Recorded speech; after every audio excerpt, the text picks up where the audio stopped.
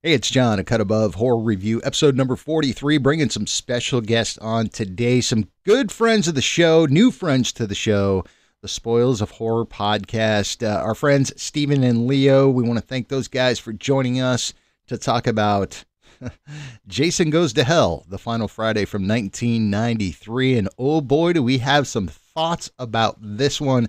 Again, a huge thank you to Stephen and Leo from Spoils of Horror podcast for joining us. So enjoy episode number 43, Jason Goes to Hell, the final Friday, 1993. Oh boy, this should be a fun one. Cut my life into pieces.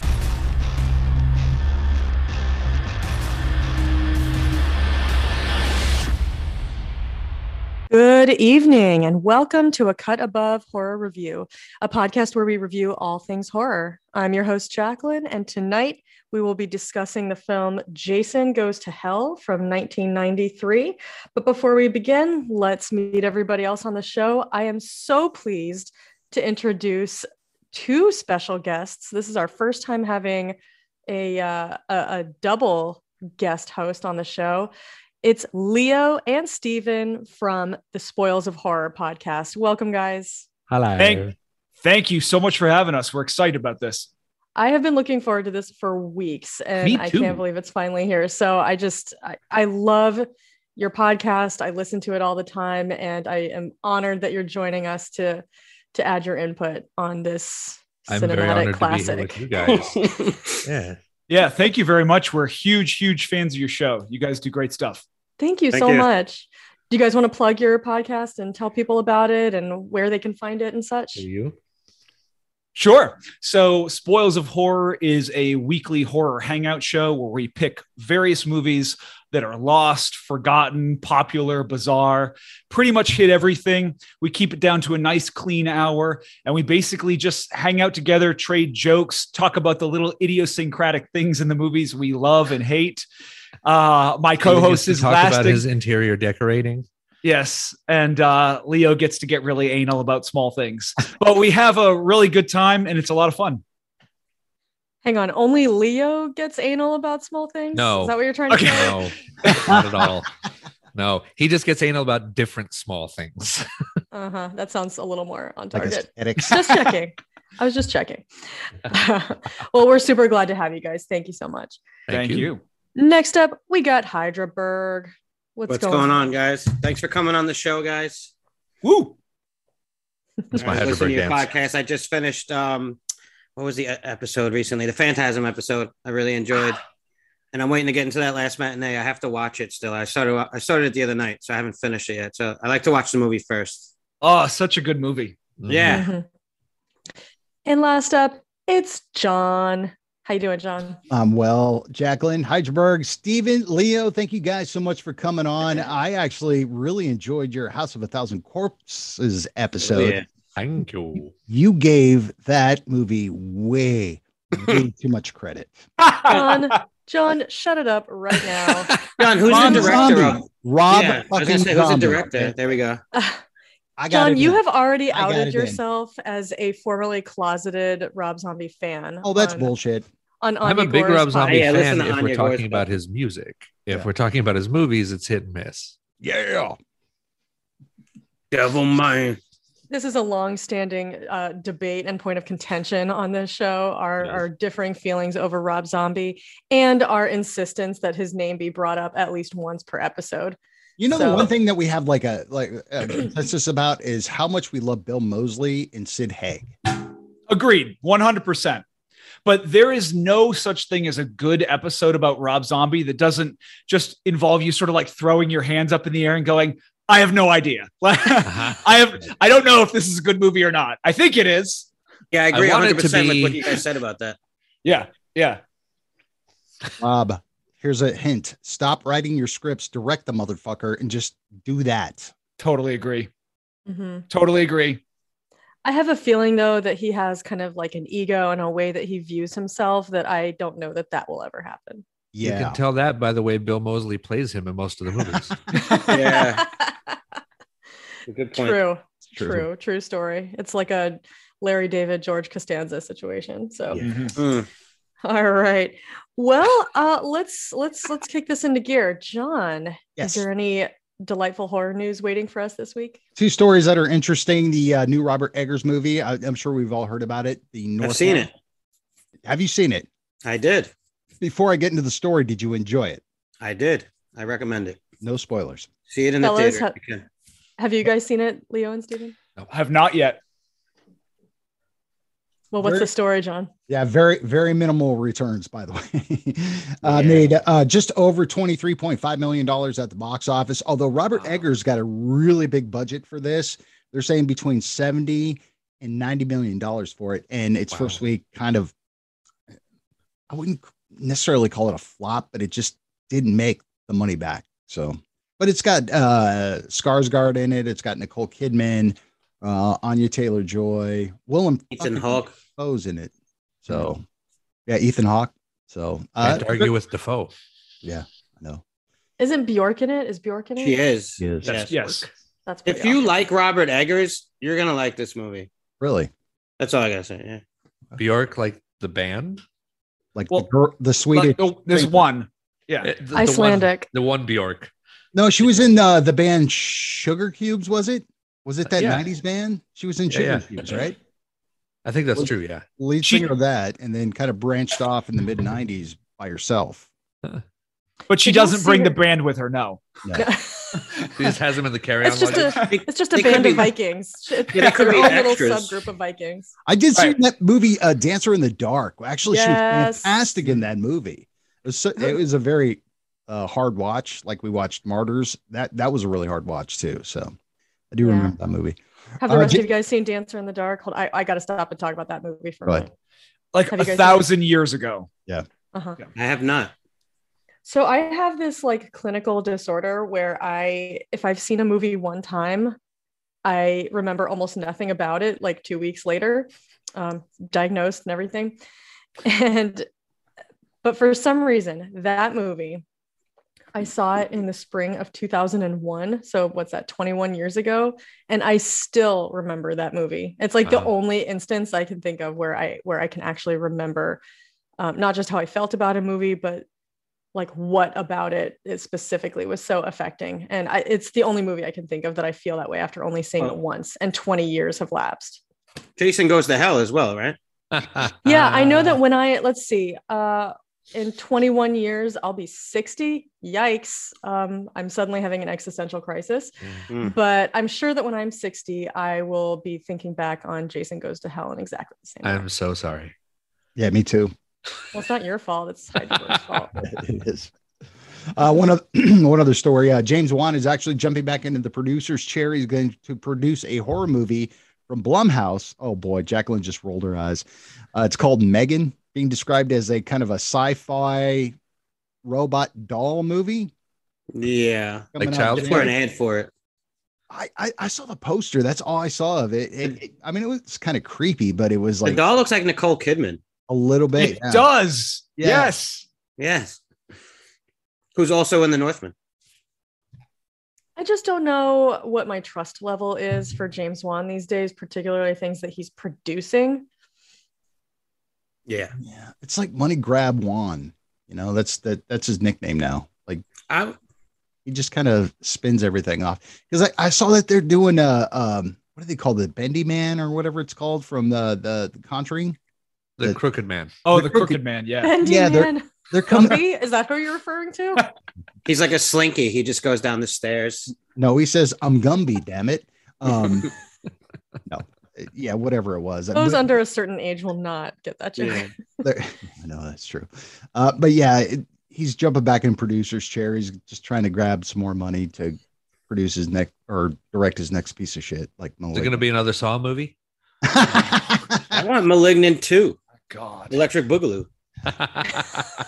Spiral 2, Electric Boogaloo. Yeah. Oh, Yeah, Lord. there is something that I don't understand about getting excited about who's producing a movie. To me, that's like who's catering a movie. Like I could Yeah. care less who's producing a movie. Oh, it's Alfredo's Italian restaurant. Oh my god, It's gonna be great. Fucking film. That's the problem with James Wan is that every time he wants to go produce or direct a movie, that's the big headline right there. Is like, James Wan producing a new movie, Yeah, Halloween it's Ends, clickbait. which is going to suck. You know, I mean, it's just all right, fine. His name, lets people read that article because they see James Wan in the title. Yeah, and I think that audiences assume that because they see the name plastered in big letters, they think that person's going to have maybe more creative input than they really do.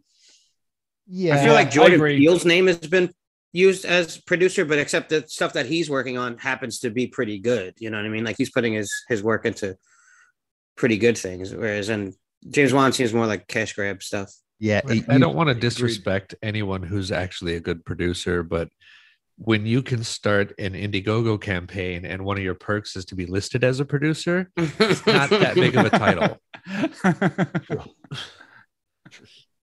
My name's on the In Search of Darkness movie, the first one.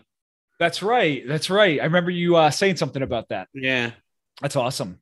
Are you guys Saw fans? I like the first one. I like the first few. Yeah, I'm a big fan of the first few. I like 1 and 2. Yeah, for sure. And then it just became repetitive. It gets convoluted too. Yeah. Just a quick story. I had a girl that I dated that she went on a different date before me, not during, but she went to the first Saw movie and didn't like it. And then she went on a second date with the guy and he took her to the second Saw movie. And then he tried to get her on a third date and she saw what was like coming down the road for the next 8 or 9 dates. And she canceled. So. Did they wait like 2 years in between each date? Yes, that's probably what happened. No, I think they were doing. I think they were playing him at a movie house or something. Oh, okay. Yeah. She I have wasn't so many looking very far questions. down the road, or else she would have seen Steven coming and went left. You would have Well, saw him. My first question about that story, though, is he takes a girl on a date and sees the first Saw and she doesn't like it. Why is he asking her on a second date? First of all, fellas, movie date, first date, it's not a good look. No, it's bad. It is for me. It is, but you don't get to spend any time with that person. You don't talk to them. You don't learn anything. Well, You're in the then- dark then for you- 2 but then hours. you hang out for a couple hours afterwards and talk about Yeah. it and then, fool I'm around. I'm just saying it's not the best first date. Oh. I think a Jacqueline, first date movie. You have to going- introduce me to some of your friends if that's what your group's like. I'm into that. She said that under her breath too. She goes, and fool around. Yeah. I mean, Take me to Shakespeare in Love. Yeah. Movie people like movies as first dates. No one Yeah. else does. True. I'm sorry that's to where sidetrack Joey and I this. met. We met at the independent movie theater in Orlando seeing Nymphomaniac. No way. Mm. Good choice. Really? And then I hope Are you you made serious? out after that. That's how we movie. met. That's amazing. Wow. Volume 1 was Friday night. Volume 2 was Saturday night. You watch And that was both? it. Yes. Wow. He also hates horror movies, guys. So. Can I bring something up real quick though? Like off. I mean, off I wasn't track? going to go there, but yeah, John, what's up? It's on track, but off track. Leo, what the hell are you drinking right now, dude? I'm That's the drinking one. my Crystal Lake wine. It's a Crystal Lake wine Did you not see this? No, well, we talked about it before we started recording. It's champagne from the Isle of Champagne.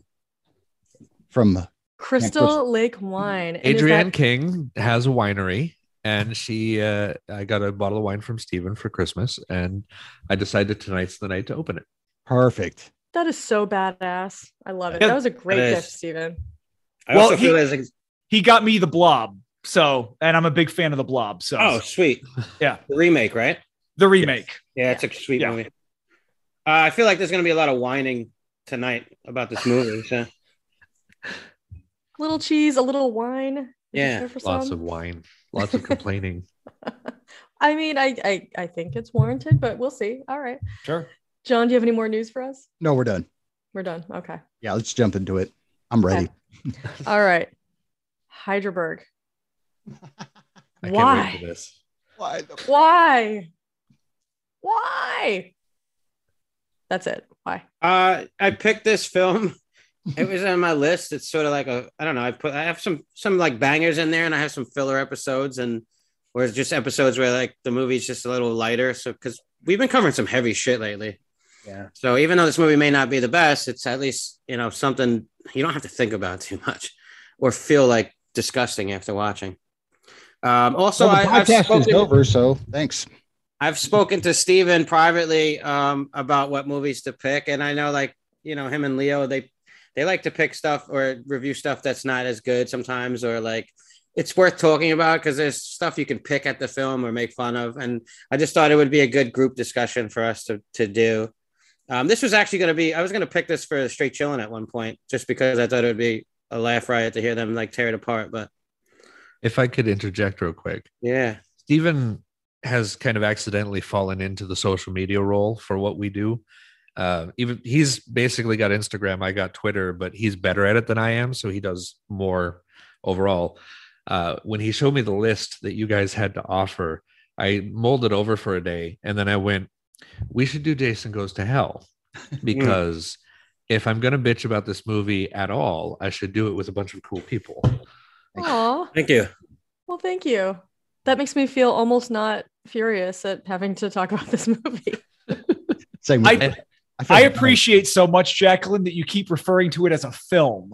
Did I say that? I think it's just habit. It's a piece.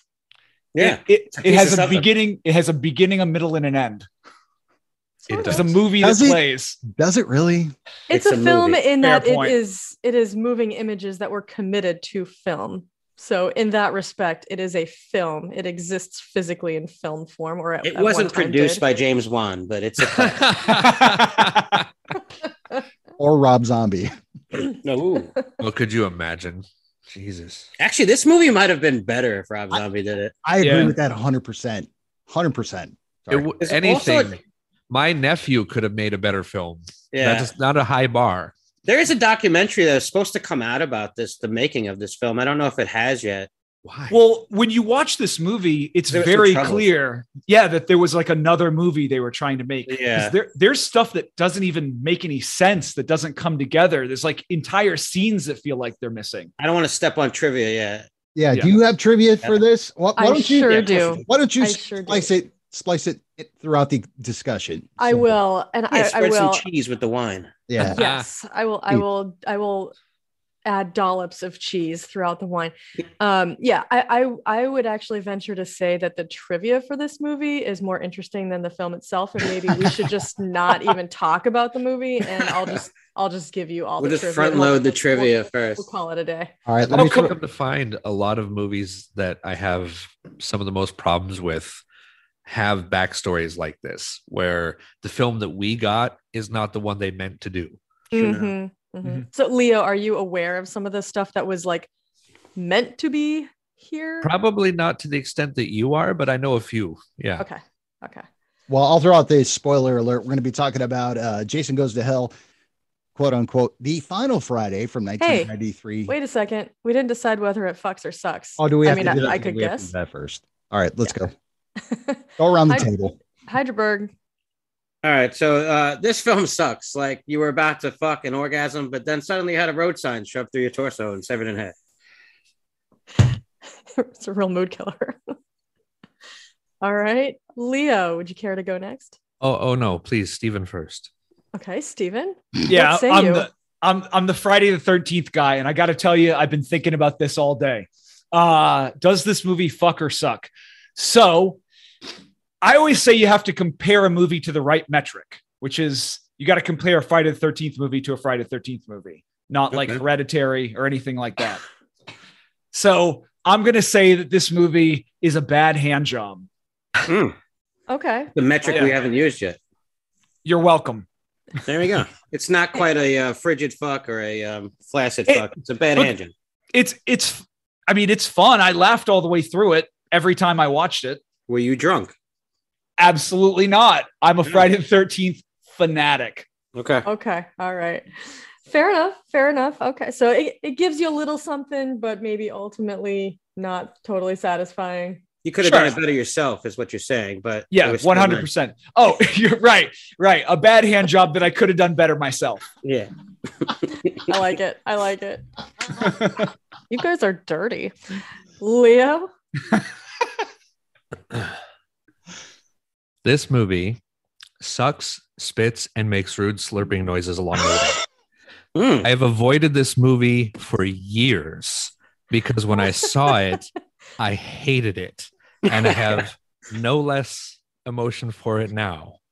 It is a terrible piece of shit. Jacqueline, you got to go next. Look at you Yeah. popping right now. I think you need to come out of your shell a little bit and learn how to express yourself. You know, we invite you on the show because we want to know what you think, and this pussyfooting around is just not doing anybody any good. I'll do better. It fucking sucks. Yeah. And I agree with Leah. It not only does it suck, but then it just spits it out. So even the sucking sucks. It sucks. How about you, John? Oh boy. I think with the lights off, you think this is gonna fuck, but you turn it on and you just turn back around and go outside because it's gonna suck. You know it's gonna suck, so you just leave it alone. Okay. So yeah, this movie sucks. Disappointed expectations, huh? Oh, I'm sorry. You had expectations for this? Well, John said he thought it was gonna fuck. Well, This is why I picked this movie. It's slammed.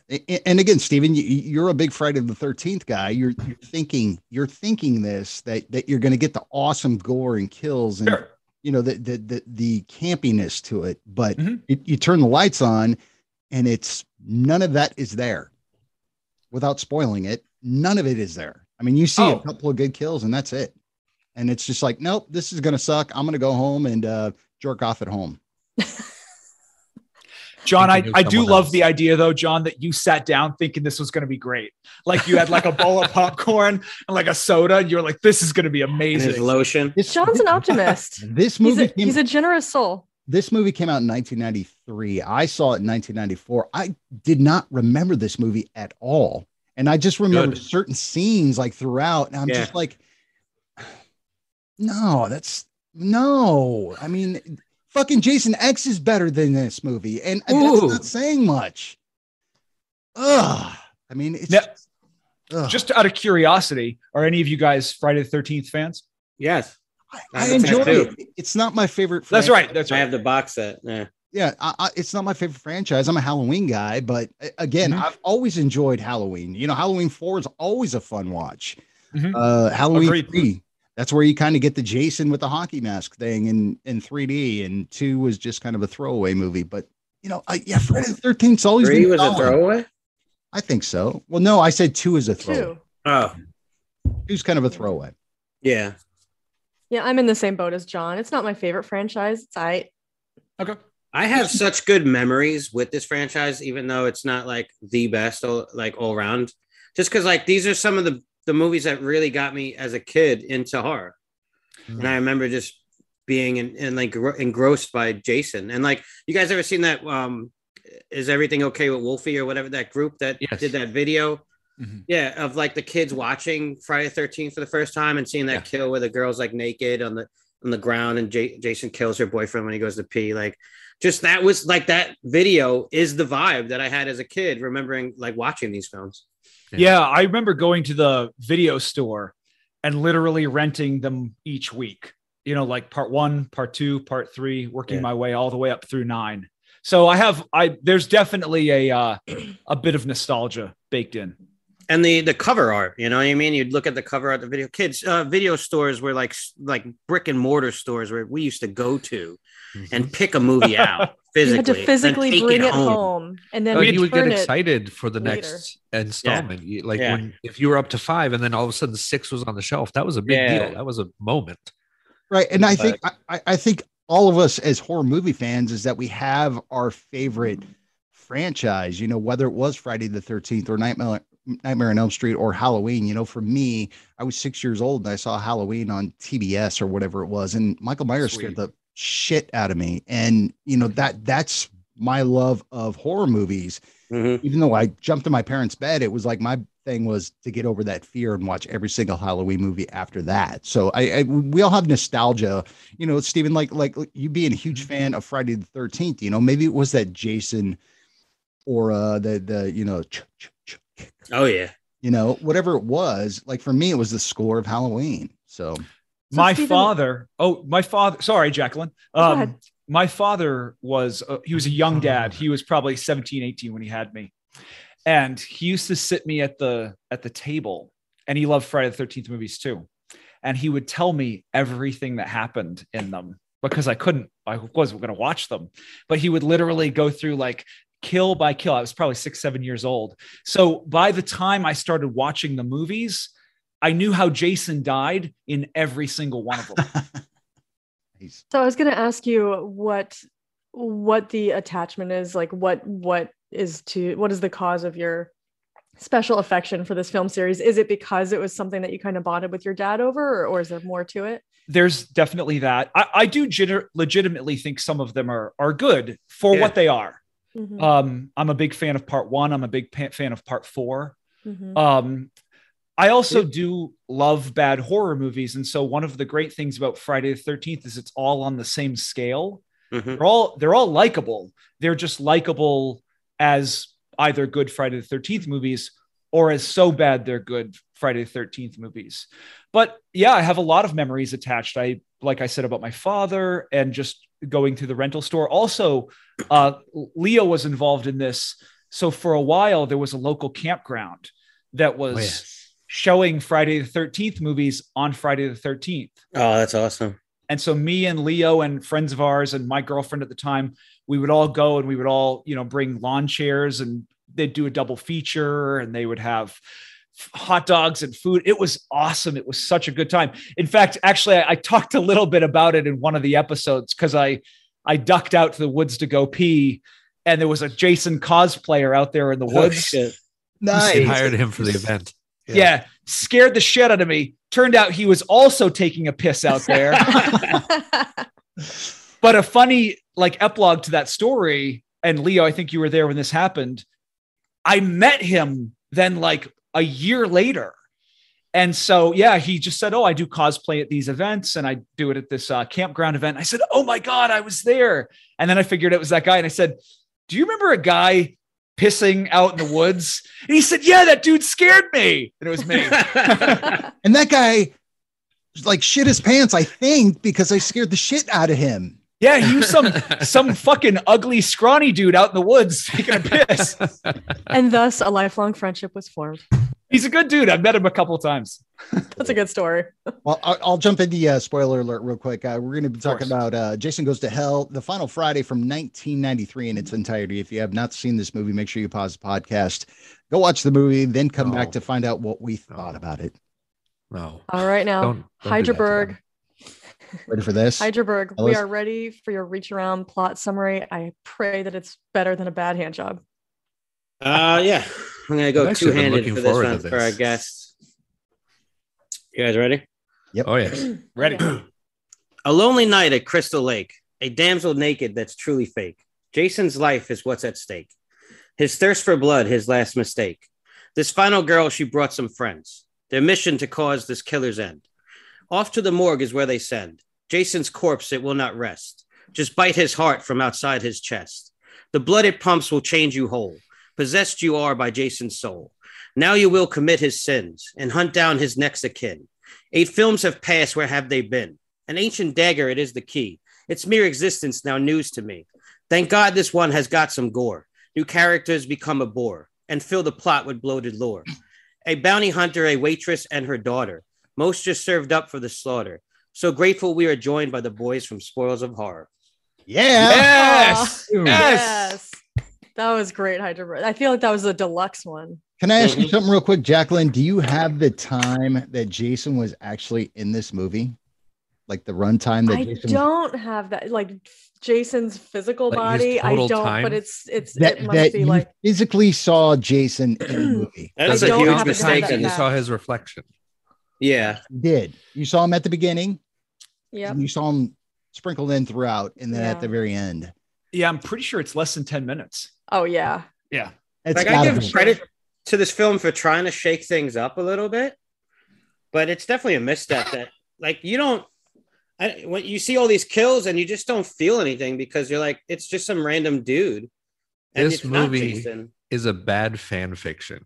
Yeah. This is somebody's like, I could be Jason. I just have to eat his heart. And they wrote a screenplay, and then somebody fucking bought it and made it. I called this in my notes. I called this everybody gets to play Jason. Yeah. Yes, that is exactly. So, Stephen, let me ask you, because Sure. this is not my favorite franchise. I have not seen all of the films. I think before watching this, I had only seen up through part 4. Sure. So, my question for you is there any film that comes before this one in which it is hinted or in which it's specifically part of the plot where Jason's soul No, can exist in other bodies? there's no Jacqueline. fucking dagger. There's no bounty Jacqueline. hunter that knows the lore. Sorry. So no.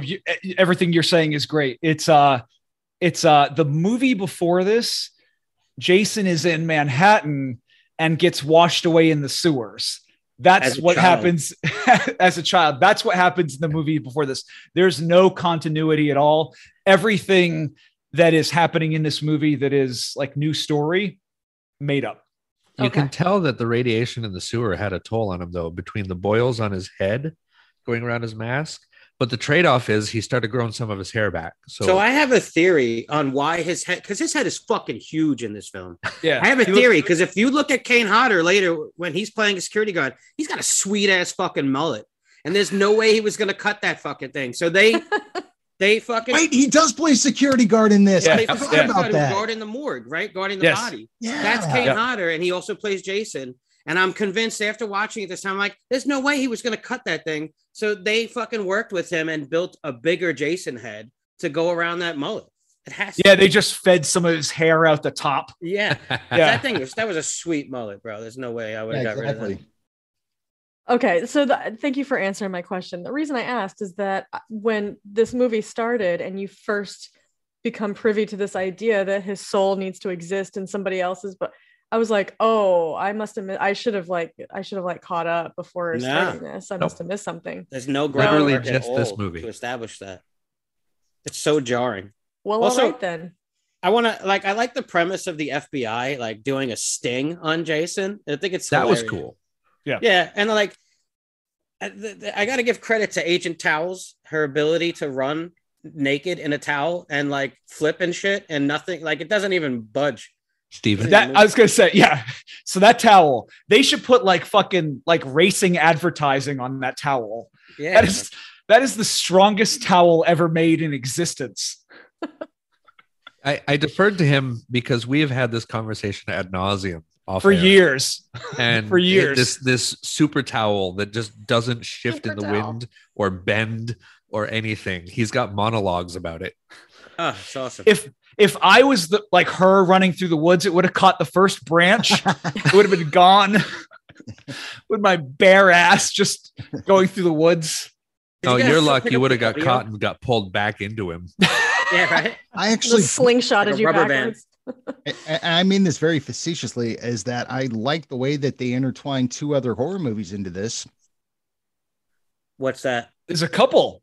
The Hidden, I wonder. Evil Dead. Evil Dead with the Uh-huh. the Monica. Necronomicon, and the dagger.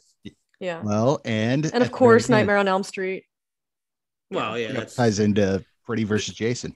There's also a million Easter eggs in this movie. So That is there's true. there's a part where she says, in order to get somewhere, you have to go past the Myers house. Yes. Oh Ah. shit! See, I guess I didn't grab that because I heard that there were a lot of Easter eggs in this movie, but my audible eye roll just kind of kept blocking it out. because the writing was so bad, John. That's why. Just like, ugh. And they're really hammy. They're like, oh, if you go past Robert England's house and Yeah. go down Carey Way, yeah, they're pretty Ah. hammy. Just go west on Craven. right. Oh, nice. That's good. And so I you gotta just came ask- up with that off the cuff. You could have written a better script. Yeah. So could Rob Zombie. Oh, Hey, Well, that I'm not sure. so look, what the fuck causes the coroner to decide just to like bite this huge deformed heart like it was a fucking Whopper Jr. but that is a trope It's in like every calling horror to movie. him. Okay. Yeah, was he Yeah. under a trance Oh, or was he trope just in- craving No, some food at the that moment? is a Like, trope in every movie. well, Every yeah, the time you coroner see eats coroner something. eat something. He had no So it's- sandwich. yeah. He had no So he ate pickles. the- He wanted to eat a heart. What's Leo. up, Leo, this is on you. I had this note. I had this written down Okay. because there's this heart. He's going. I liked the autopsy. I liked that he went through. I think they missed an opportunity where they could have pointed out all the damage he's taken in the previous 8 films. Agreed. That would have Like, been awesome. at least the major ones. Like, they could have seen the axe in his head from the third part, things like that. They could have like logged all the wounds and do a throwback to the franchise. That would have been cool. Didn't do it. If you get the heart, and it's doing this fucking telltale heart shit, and what that hypnotizes him, and he's like, I know what I'm gonna do. I'm gonna eat this fucking thing, and then these little red fireflies shoot out and come at him and invade him. Are those the souls of his kills or something, like Freddy? They don't explain wondering- it. They don't say anything about that. Are those the memories that he had? Like, this guy now is Jason, right? So is one of those Pamela dying? The other one's killing Shelley? Sure. Like, what are these fucking things going in him? One of them is Jarvis or whatever. Tommy. Exactly. They're fucking stupid.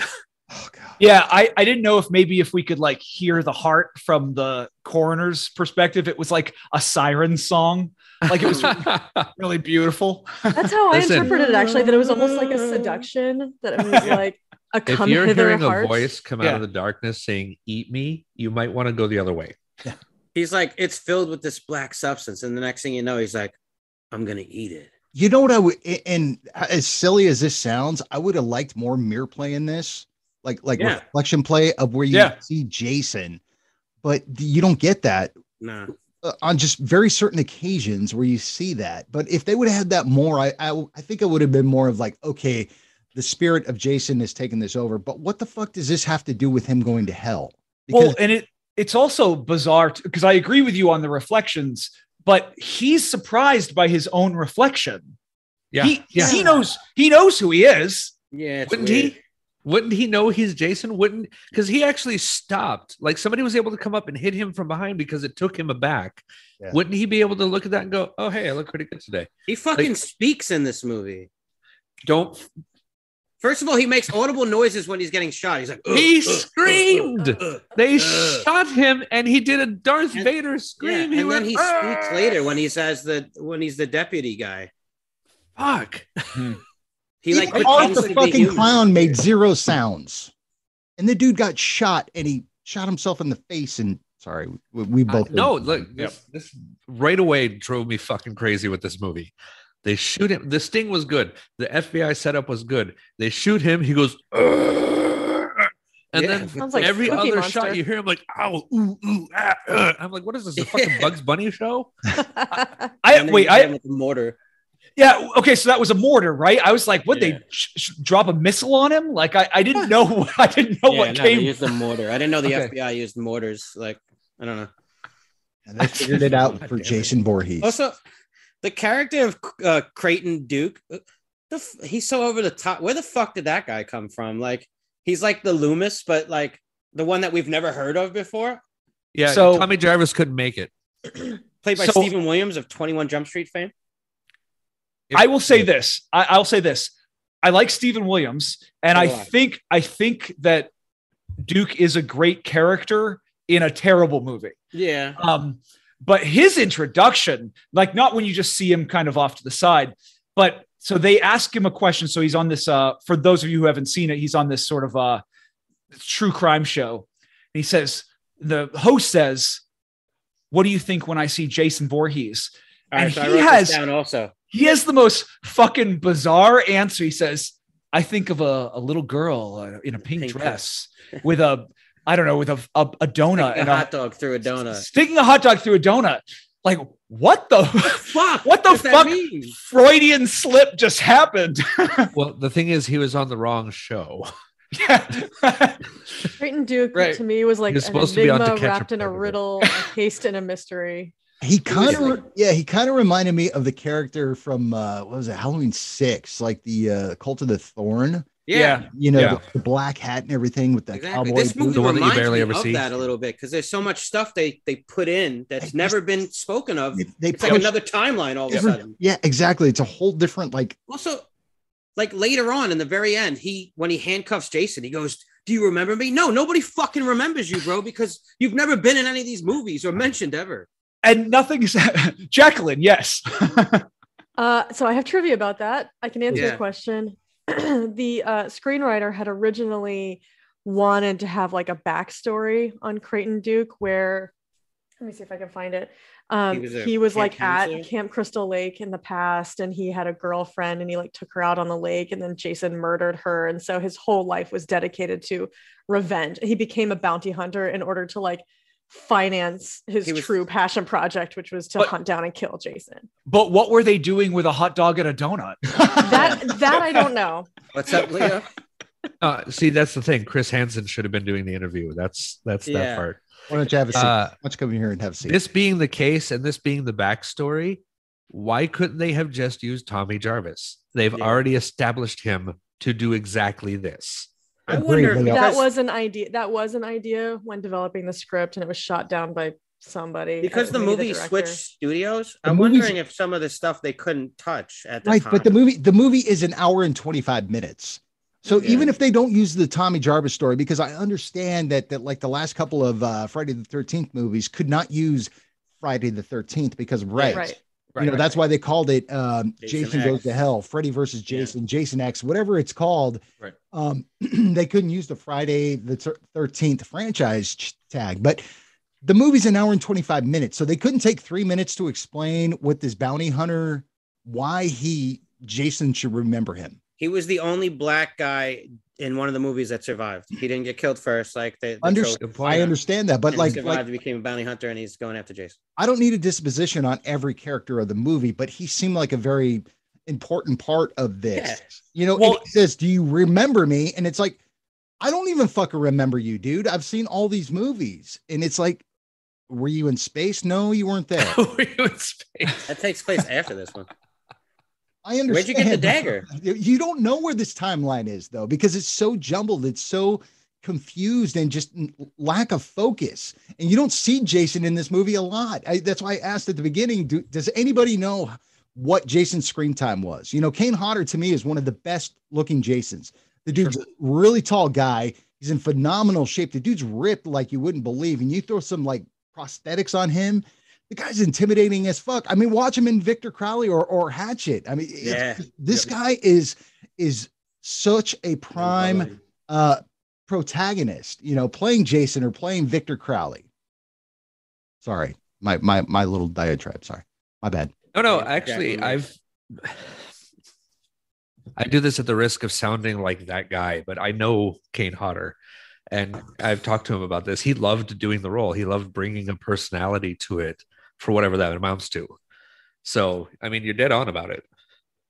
The guy, and I've listened to his podcast before. It was Casualty Fridays. I don't know if it's still going, but he would talk about being a stuntman and being very, very aggressive with the actors, however safe, it's just like he could whip an actor or an actress around without hurting them, because he understood the anatomy and physiology of a body, of how you could turn somebody and make it look really brutal, but still not hurt this person.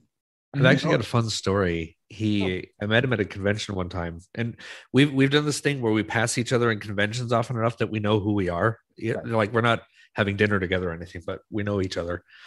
And I was doing a video for a friend with him where he pretended to backhand me, and he's like, he's fine for it. He's happy to do it. He says, "Are you absolutely sure?" I was like, "Yes." He goes, "Let me take my watch off so you don't break your jaw." And he got me here. He just did a quick backhand like that, got me here, and I rolled with it. And I could tell he was pulling his punch, and it still hurt for 3 days. Really? Yeah. But I mean, he was really cool about it, and he really knew what the fuck he was doing. I didn't get hurt. It was just that kind of dull ache. Like, I could tell it was there. You can feel the sting of it. Not necessarily the whole pain, but the sting of it. But to your point, he actually knows what he's doing. He can do it in a way that doesn't damage the other person. It actually sells it. Exactly. Right. And you've seen any of his other, Jason roles, or even the Hatchet Victor Crowley movie, is that he's really rough with these actors and actresses. But if you hear an interview with him, it's like, no, he was like a teddy bear, just knew how to manipulate me. Sure. It was kind of rough, but it wasn't, I didn't get hurt by it. Mm-hmm. Kane told me what to do. He did it. And, we were fine, and it looked great. The shot looked great. It's kind of what makes he knows how to shitty. He knows how to control his strength. Yeah, is that we don't get enough of him. Yeah. Honestly, as Jason. That's a bummer. Well, yeah, I think that's one of the things that's really strange about this movie. I agree with you, Hydraberg. I think it's great that it's trying to do something different, but Friday the 13th fans really kind of know what they're looking for. Yeah. And so it's so interesting to me that other than this very short part in the beginning, and then there's this one little sort of like kill count moment in the middle of the movie, it's so far removed from anything that we understand for Friday the 13th. Yeah. So Sean Cunningham, the director of the original Friday the 13th, he was a producer on this film, and he was quoted as saying, Adam, the director, came to me and said, the last thing fans want is to see Jason going through Camp Crystal Lake chopping up teenagers again. Well, of course, it was the only thing they wanted to see. And Adam delivered this movie that was so not good. Ouch. Yeah. Oh, Now, in this guy's defense, what is his name? Adam. Oh gosh. I got it here. Adam Marcus. Adam Marcus. Yeah. This was his first directing project. He's 23. Yeah, he was like just out of film school, and this was his first project. So I feel like knowing that, I have to cut him some slack. It's still a better movie than I could make. So agreed. Okay. Thanks a lot, Steven. You didn't have to agree so quickly. You don't know what my filmmaking skills are. I was thinking of myself. I was thinking of myself. Shit. Yeah, can't make anything. Here's the thing: if you look at mythos of Friday the 13th, even though you can't use the franchise tag of Friday the 13th, Jason Goes to Hell, Jason X, the final Friday. It's just like Jason has, he's got a character. He's the I hate to say it, like the anti-hero that people root for, like Freddy Krueger or Michael Myers. And the fact that you don't see him a lot is a huge problem of this movie, because they do try to deliver on some of the gore, because somebody gets cut in half. So that was a cool kill. That's one of my favorite Friday the 13th kills, other than the sleeping bag one. Yeah. Those are my top two. Like, this kill has always stuck with me since I was 13. One, because there's boobs in it, right? And like they were having sex. And then like, who doesn't like that? Just random. John doesn't, but everybody knows that. Oh shit. And there is some gratuitous nudity in this movie. I will say that. Like, it's just there just to be there. But like that scene just sticks with me, because they're doing their thing, and next thing you know, the fucking road sign comes right through her torso and it just rips her in half. And I just always remember that. I loved it. I loved that part. Me too. Yeah, I actually think there's some fantastic gore in this movie. Yeah. When the police officer melts, oh my god, looks incredible. Oh. Yeah. Yes.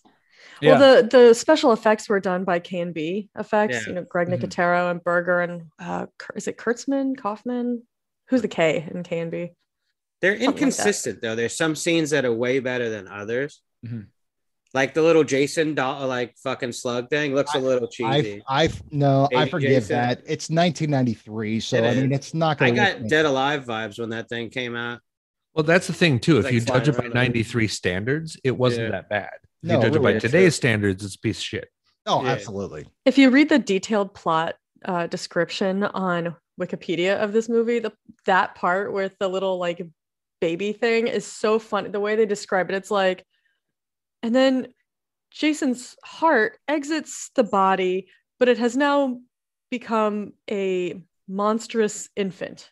Yeah, it's so fucking weird. It's like it was a slug before, and now it's like a baby Jason. Demonic snake thing. Yeah. Maybe. Also, you can tell a 23-year-old fucking wrote this movie, because like the hitchhikers.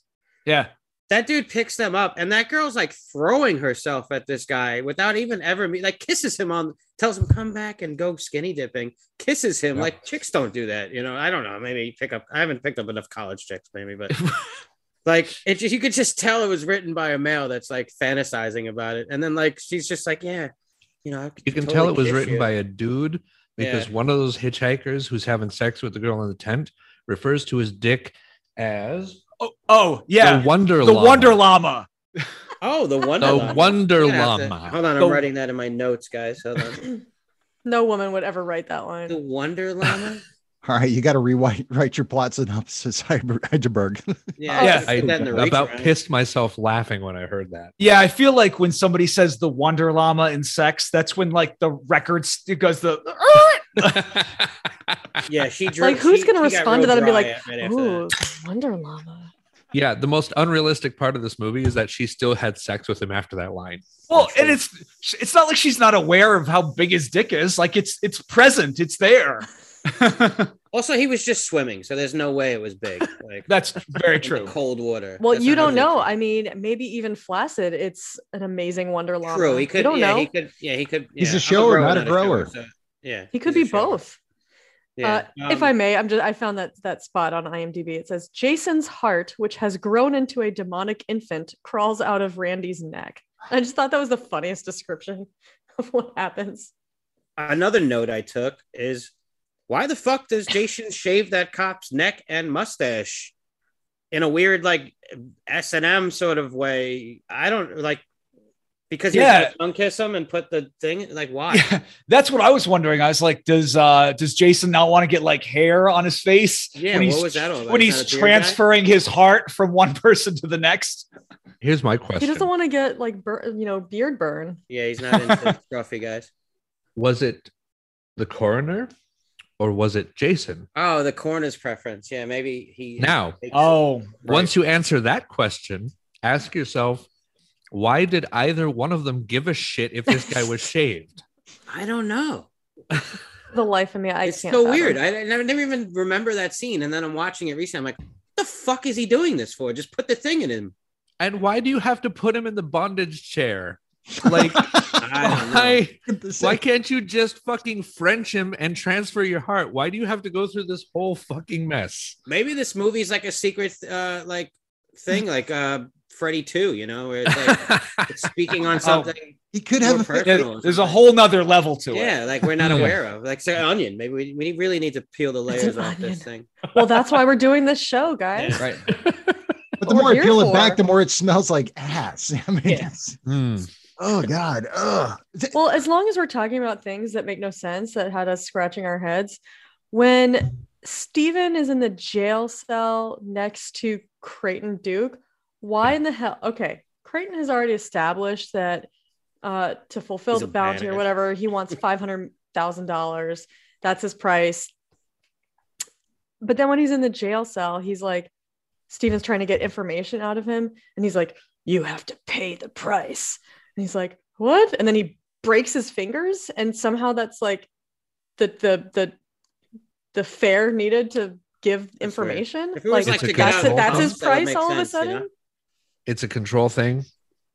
I have power over you, which is also leads right into it's a sadist thing. Yeah, the BDSM angle. Yeah, I felt like he was kind of testing Steve's mettle to see if he would be able to help out in some way. Plus, also they're able to use the injury to actually, get out. But let me be clear, Jacqueline, everything you said is totally correct. This doesn't make any sense at all. Like, it's me stretching. Okay, all right, fair. The movie's plot just is all over the place, period. I'm sorry, there's a plot. Yeah, so are the locations. One moment Jason's at Camp Crystal Lake, next minute he's back at the diner. Like how close is everything? Also, fucking I didn't know Voorhees' mom had a fucking summer bungalow that happens to be in the perfect location in between every set piece that we have to go to in the movie. Well, She's got to remember- be the richest waitress on earth. When did they ever show the Voorhees house? Remember, And they misspelled also, the name on the fucking sign. apparently New York is not that far away From Nor Youngstown, is Ohio. Brentwood, Ohio. So Actually, Crystal Lake's supposed to be in Jersey, I believe, right? actually, I know Well, exactly where it is. Yeah. it's supposed to be like in the Northeast. It's not in Ohio, and that's Right. where they were. And it's like, It's so weird. Yeah, how far did Jason walk? Like, But see, Springwood's not that far according to Freddy versus Jason, and New York's True. just on the other side. You can He get does to the walk, boat yeah, because clearly. you could take a boat from the That- lake that into at least Manhattan somehow. was entertaining. Okay, so they intertwined the two worlds, but they gave you zero explanation of why they had the Necromonica or whatever they call it. Necromonica? Come on, John. It's a horror podcast. I can't, Playing a bluesy tune in his downtime. exactly. So you have that, and then you have Freddy that you see appear at the end, and then it's okay. Next up, Satan's song. Well, this was Friday Is that the 13th only time leaving Paramount and coming into New Line, which Freddy was a part of. So that's fine. I get that, and it's Bridging setting that. up for Freddy versus Jason. But when did Jason ever go to hell? When those Well, at the very end. hands grabbed him, At whatever the those very hands end. He were. did. You just saw his mask disappear. The It mole wasn't him. people. Well, I think it's like the those people who are already in hell are like kind of dragging him down, and They've Freddy's already clearly- there. Sorry. Sorry, didn't- Leo, They've I was clearly done. established that Jason can morph into anything he wants, so he can be a hell beast if he wants to. That's part of the canon now. There you go. There is when he gets dragged down to hell, there is nothing so unscary than those like giant Muppet hands From the labyrinth. yeah. Like the Ben Grimm thing hands. Now, there are images of like little demon things grabbing him. I remember seeing, but I don't remember that in the film. I watched the uncut version today. Oh, There's an I uncut didn't watch. version of this. Yeah, I didn't watch the uncut. Yeah, the uncut version still has those stupid hands, but I've seen versions or at least images of like little demon creatures pulling Yeah. him down, but I don't My remember that. question then is, what was uncut? So Leo, did you watch the HBO Max version like I did? Yes. So the death that they were talking about when the sign comes through that woman and rips her in half, that Yeah. wasn't in our version. Really? That wasn't? Yeah. So I've seen the Really? movie before, so I remembered it. But Right. yeah, but That's in it the original actually version. shows her get skewered Yeah. and then she's topless and it And rips ripped up up. through her. Also, Yeah. Is that the Leo, what only was thing that was uncut cut? was the guy's penis, the llama. That was probably uncut. Oh my god. Llama dick was uncut. I'm a I dick, I mean, yeah. in order to be described as a llama, I imagine it must have been uncut. Is that what you were paying attention to, Hydraberg? Does that mean that he shampooed a lot and it was soft like alpaca? Like, I love the idea that you have listeners that have never seen this movie and have no idea we're not actually talking about a llama dick. We're not. There is, there Are is some we? shaving going on in this movie, so who knows? Maybe. It is Well, now I'm really 1993. confused because Stephen, you watched the HBO Max version, Yes. and you said, and it had the woman getting like. It cut did in half, not. but it did But not. what happens in not- that scene? But I But that's weird because I know that the version that I watched was the R-rated one, not the unrated, which I'm had sure like you just weren't three looking at three your additional phone 'cause this minutes movie of sucks, footage. and maybe you just missed I it. have watched this movie 3 fucking times. just for this. No, I believe you. guess? I'm just confused No, about. no. That was to Hydraberg, not to you, Jacqueline. Oh, okay. No, Jacqueline, you're great. The Hydraberg, on the other hand. What's with the shit Hydraberg, you on the thought? other hand. No, so in the version that I watched, so basically he stabs the sign forward, Mhm. and then all you see is Tony the Wonder Llama's face sort of like go, and blood splats over Oh, his shit. face. Oh no, then- that's one of my favorite. But- kills. I remembered the kill, I just couldn't find another version of it. That's so weird because the VHS version had it back in the day. That's why I was. That's probably where I remember it from. Yeah. So that's why, Jacqueline, we were talking earlier that I was like, this movie's a mess as far as like what scenes belong where. Yeah. Yeah, it's This like is- it's like Blade Runner. We So never I get wonder his. if what I watched was his death actually the either. unrated version, and they just mistakenly labeled it as the R-rated version Fair. on Maybe. Amazon, which is where I watched it. Yeah. It's the R-rated kind of- this version. movie actually felt like there were two different directors. Like the first director got fired halfway through. And they brought somebody else in to do some rewrites, and it's so Like Superman 2. it's Yeah. like disjointed Yeah. and Yes. unsegmented, and you feel like this movie's just like it could have been something like what, It like feels- what I said at the beginning is that you get this vibe. Okay, it's going to be a Friday the 13th movie, so however campy it's going to be, I'm I'm already kind of in until you actually start watching it, and then it's Yeah. just like it doesn't make any sense. It's I'll like tell you, I Sounds got like one of those invested scripts. right off when they had the OG music playing. yeah, They had stuff from like the soundtrack from the first film was going on. And I'm like, okay, it's starting off with that. It's starting off with a shower scene. This is a perfect Yeah. Jason movie. And then, pardon the pun, it all went to hell. Yeah. Nice. So can I offer some trivia that it doesn't like make it make sense, but it explains why it's so disjointed and why you get a very strong sense that it was like not a singular vision. So for one thing, yes, there was an original script written by somebody else, and then it wasn't good. So Sean Cunningham insisted that it was thrown out, and he brought somebody else in on a deadline and had somebody else write it in like 4 days. And then he had somebody else polish it up for over a weekend. And then some other person wrote the opening scene with the FBI agents. And so there were a lot of cooks in this kitchen, a lot of hands in this thing. Mhm. And then, so again, Adam, what's his last name again? Adam Marcus? Adam Marcus. He made so many mistakes as a first-time director that he shot, I want to say like, I don't have the exact number on this, but I want to say like 130 minutes of footage, and very little of it was actually usable. I think I want the Adam Marcus cut. Hashtag Adam Marcus cut. Let's start campaign. Jesus. No, thank you. But so they could only salvage about 45 to 50 minutes of the original Holy shit. version. Wow. And so How the bad runtime was is like only 85 minutes or so. So almost half of what we see in this film is like reshoots, repurposed footage, and just like random storylines that were kind of added in to like beef up the running time. So When they did that's the why it's such a mess. reshoots, was it part of the script that they had, or was it just some random shit they shot? It was like random shit. They were like, so let's Wow. see. The thing about like the sheriff being engaged and they're like planning their honeymoon, that was kind of just thrown in there. And It makes more sense of why this movie felt so disjointed. You know, if there was only 45 minutes of usable footage and they had to do Yeah. reshoots. and like the thing about Jessica and Steven having been a couple, Yeah. that was completely added after the fact. And It he's wasn't never met his originally like baby before. Like, that. Yeah. So it's just Jacqueline, like it's like a patchwork. Jacqueline, do you know what happened to that other footage? Was it destroyed? Was it just not usable in some way? Do you have any it's idea? not on here. I don't DVD. I have- whatever. I'm trying to. I have no indication that it was destroyed. Let's see. It'll show up soon in like a boutique Blu-ray release. Sure. You know, Oh, we found this hidden footage at the bottom of Crystal Lake. I have Steel- to confess, steel book. if I ever got Yeah. like super rich money, that's the sort of thing I would invest in. Yeah. I would find that footage, I would purchase it, and even if I never released it, just to have it, just to be the one person that has it.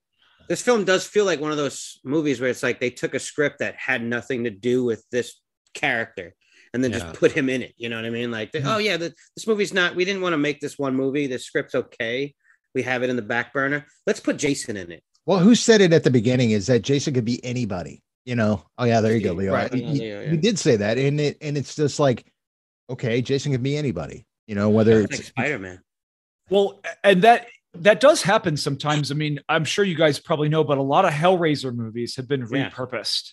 Mhm. So, they've set them up. It was a totally different movie, and then they figured out with just a few changes they could make them into a Hellraiser movie. I believe Die Hard 2, I think, was one of those films. Really? I didn't know that. Prom Night 2 was a Yeah. repurposed movie. Yeah. Yes. Mhm. I learned that from your Prom Night 2 episode. hello, Mary Lou. Which I like that. Ooh. I like that movie. That's a fun one. It's a fun Yeah. one. I watched it the first time with Joe Bob on the last drive-in. Sweet. It was good. Cool. well, So, should we sorry, go go ahead, ahead. Stephen. oh Well, no, I'm sorry. We brought something up earlier, and I just wanted to ask you guys about it. We barely brought up the dagger Yeah. that just absolutely comes out of nowhere. So The it's the evil knife he's Kandarian twirling dagger? around the whole time. Right. But Well, in and the then hand she, of a Voorhees, it becomes the dagger. yeah, and I didn't know if like it was just if he had a specific knife that when you threw it to her and she caught it, it turned into a magic dagger. I didn't know if she has this problem like in general. Like Oh. if she's cutting vegetables in the kitchen, suddenly Yeah, Most knives. I don't know. It's so weird. Okay, so I have trivia about this too. Oh boy. Yay. Sprinkle it on. Nice. So in November of 2017, Adam Marcus revealed that an overlooked plot point of the movie is that Jason Voorhees, get ready for this, Jason Voorhees is actually connected to the Evil Dead franchise. The filmmaker stated Pamela Voorhees makes a deal with the devil by reading from the Necronomicon to bring back her son.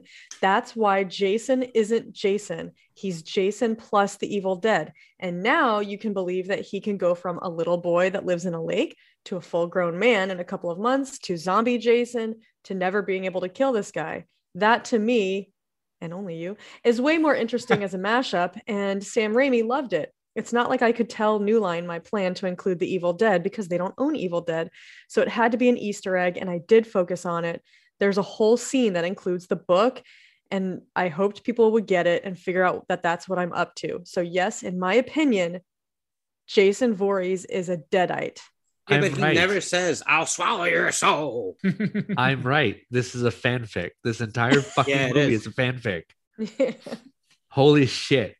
This director is he's taking every one of his favorite horror. Oh my god! Can I also say we haven't touched on this, but this film does Erin Gray really dirty. The actress Erin Gray. Yes, she's only in it for a small part. We never get to spend much time with her or learn about like how she's a Voorhees somehow, or like her daughter becomes a Voorhees, and then she dies. She's impaled by a knife sharpener, not an actual knife, just the sharpener. Yeah, right. And then Baby Jason crawls up her hoo-ha and becomes fucking Jason Prime again, or whatever the fuck you want to call him. Jason and I just Prime. I had such a crush on this woman from Buck Rogers back in the day. Sure. That like to see her, like she's a great actress, and like I just felt like she was done really dirty in this film. Wasn't she in Silver Spoons too?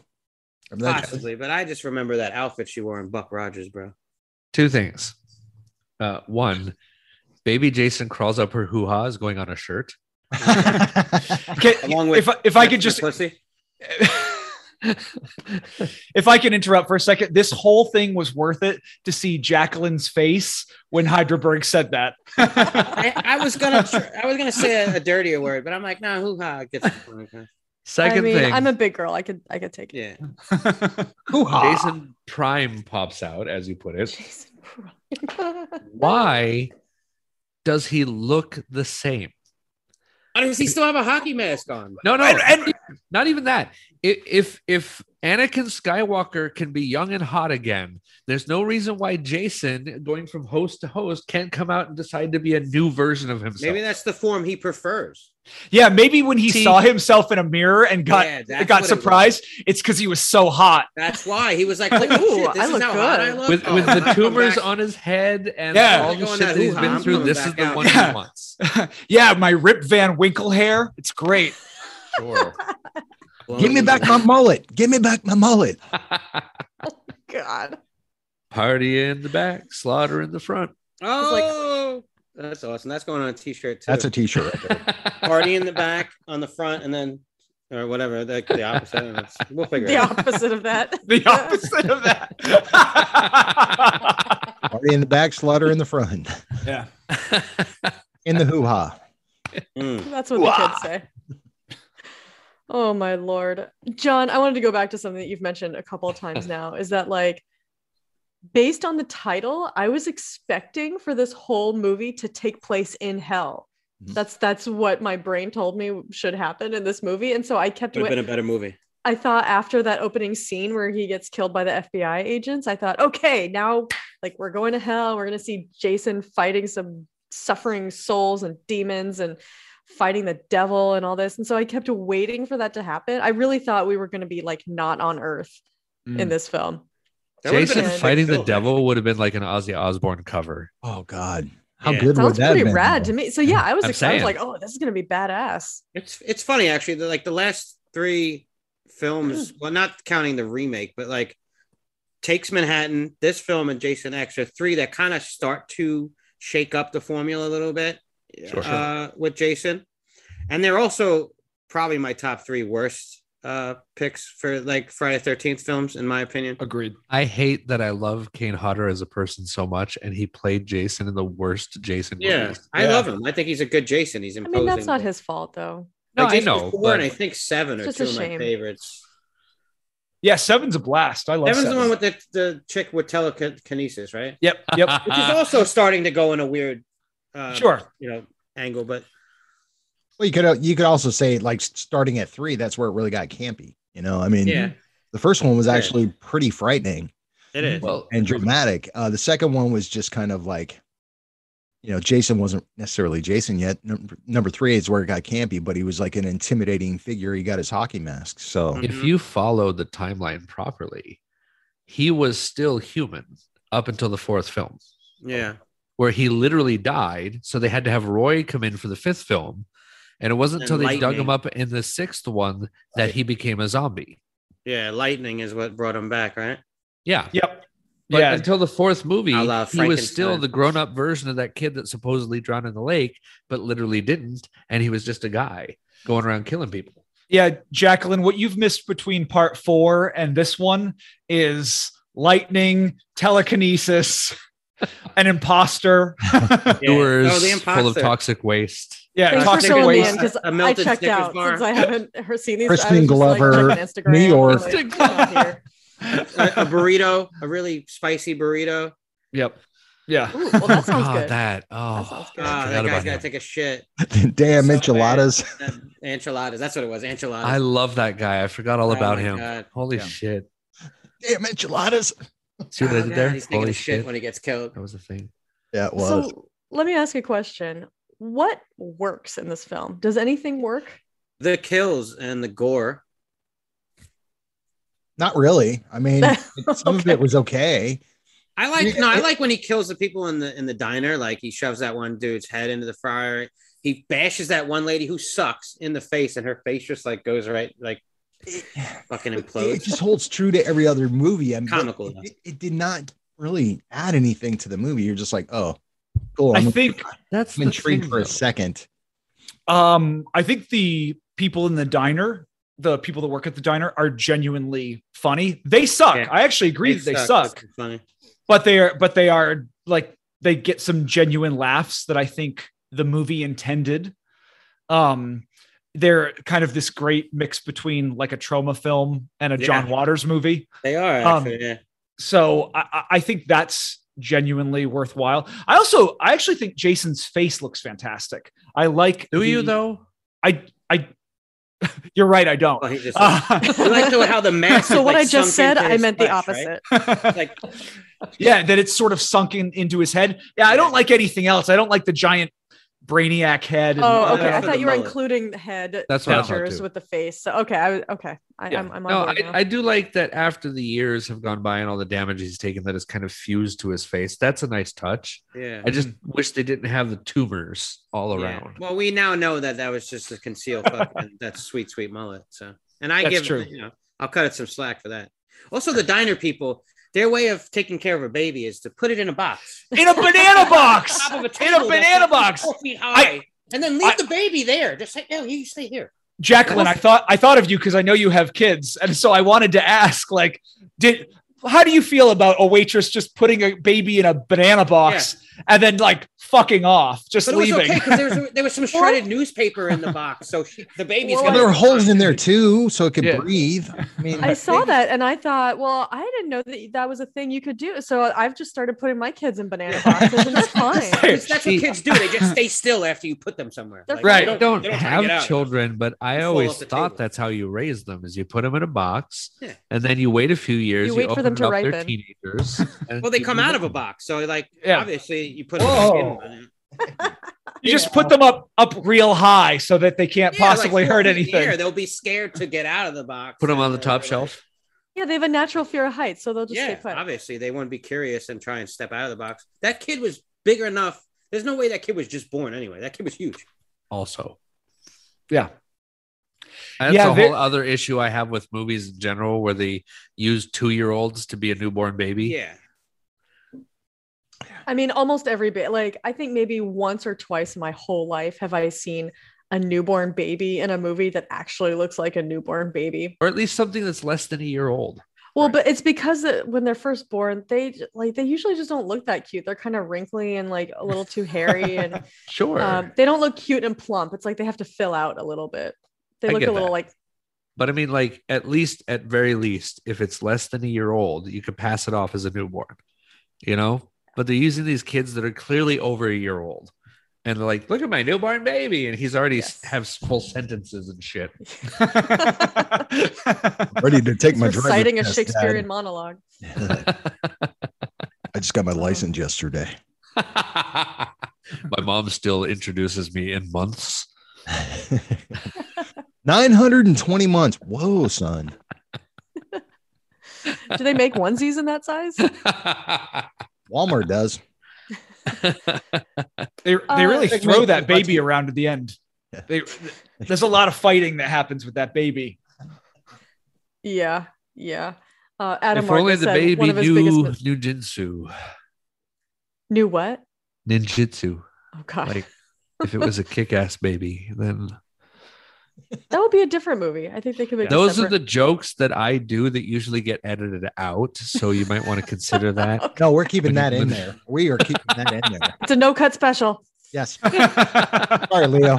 What did I Whatever you miss? I was say. in the bathroom. Leo Not told an listening. inappropriate joke about you. Oh, that's fine. All right. I'm okay. He told us how he really feels about you. Fully at your expense. It was worth it. Feel free when this is all done and you're editing to just remove Leo from the episode.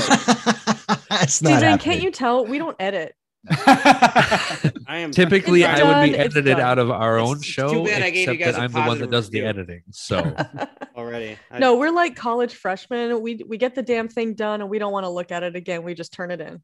No, I throw a little intro We're on not it. as thorough as you guys. I genuinely get that though.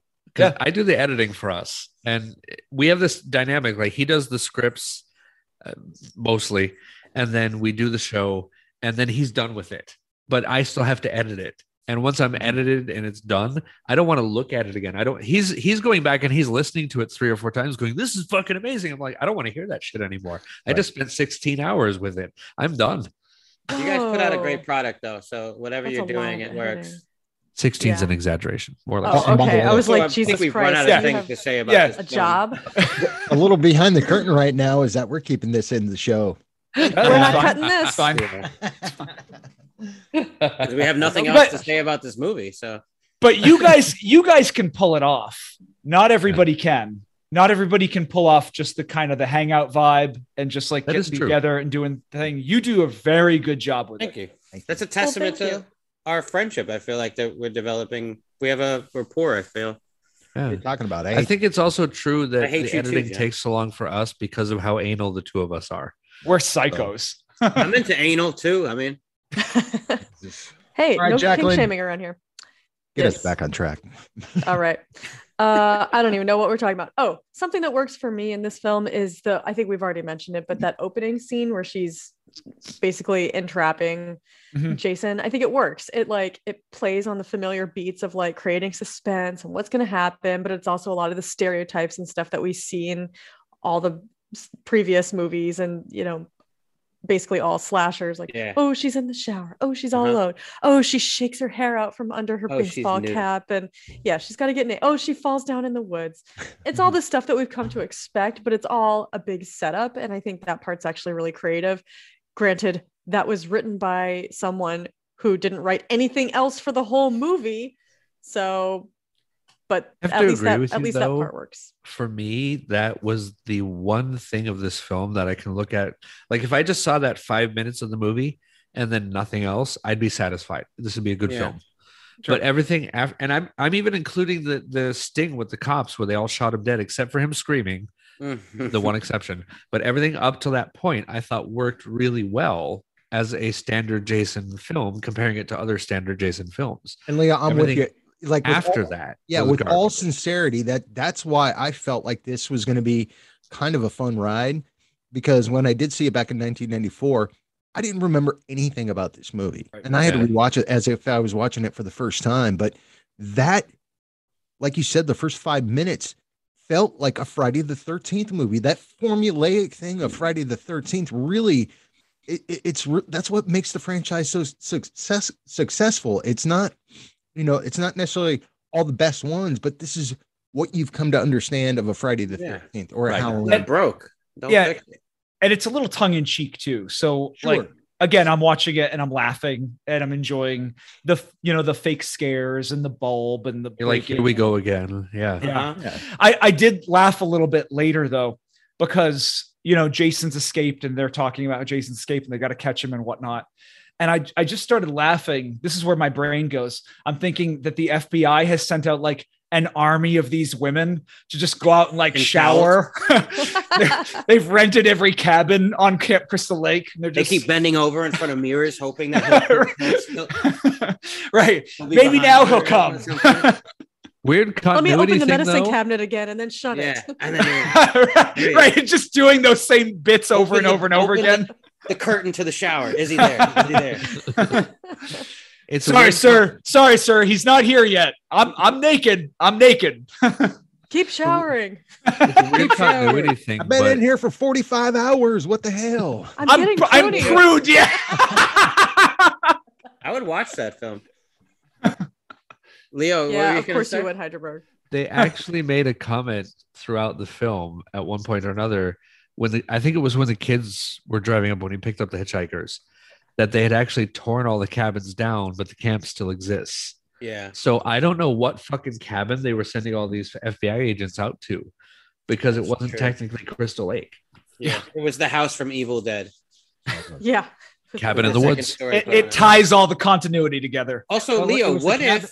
Yeah, it was the cabin in the Evil Dead on Elm Street in Haddonfield, Illinois, wasn't it? It was right past the Myers house, John. Oh, there's another one too. So in the basement where Diane's body is, there's a giant crate that is from the Arctic, a reference to the Thing. Yes. God. I thought that was a reference to Creepshow. Yeah, exactly. Oh, really? I thought it was the Thing, but you might be right.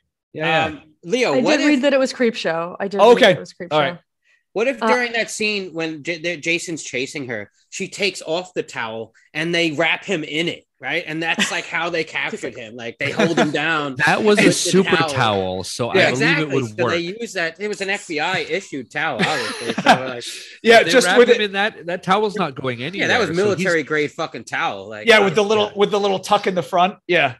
Guys, I just had a great marketing idea. You guys have your Spoils of Horror loofah.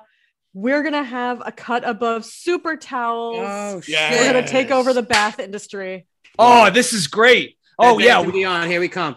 As a dual product, I love it. We need somebody to make a razor, and we need somebody to make a toothbrush, and we'll have a whole bathroom set. Yeah. And the Spoil Above body wash. I'd buy it. I'd rub that on my body.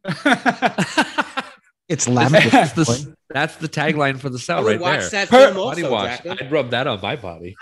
Perfect for cleaning up your body before Jason enters you. Oh my God! In your hoo-ha. Were you just safe on did all you get blood all over you? Time for a loofah. Clean your this hoo-ha train is derailed. The Spoil Above.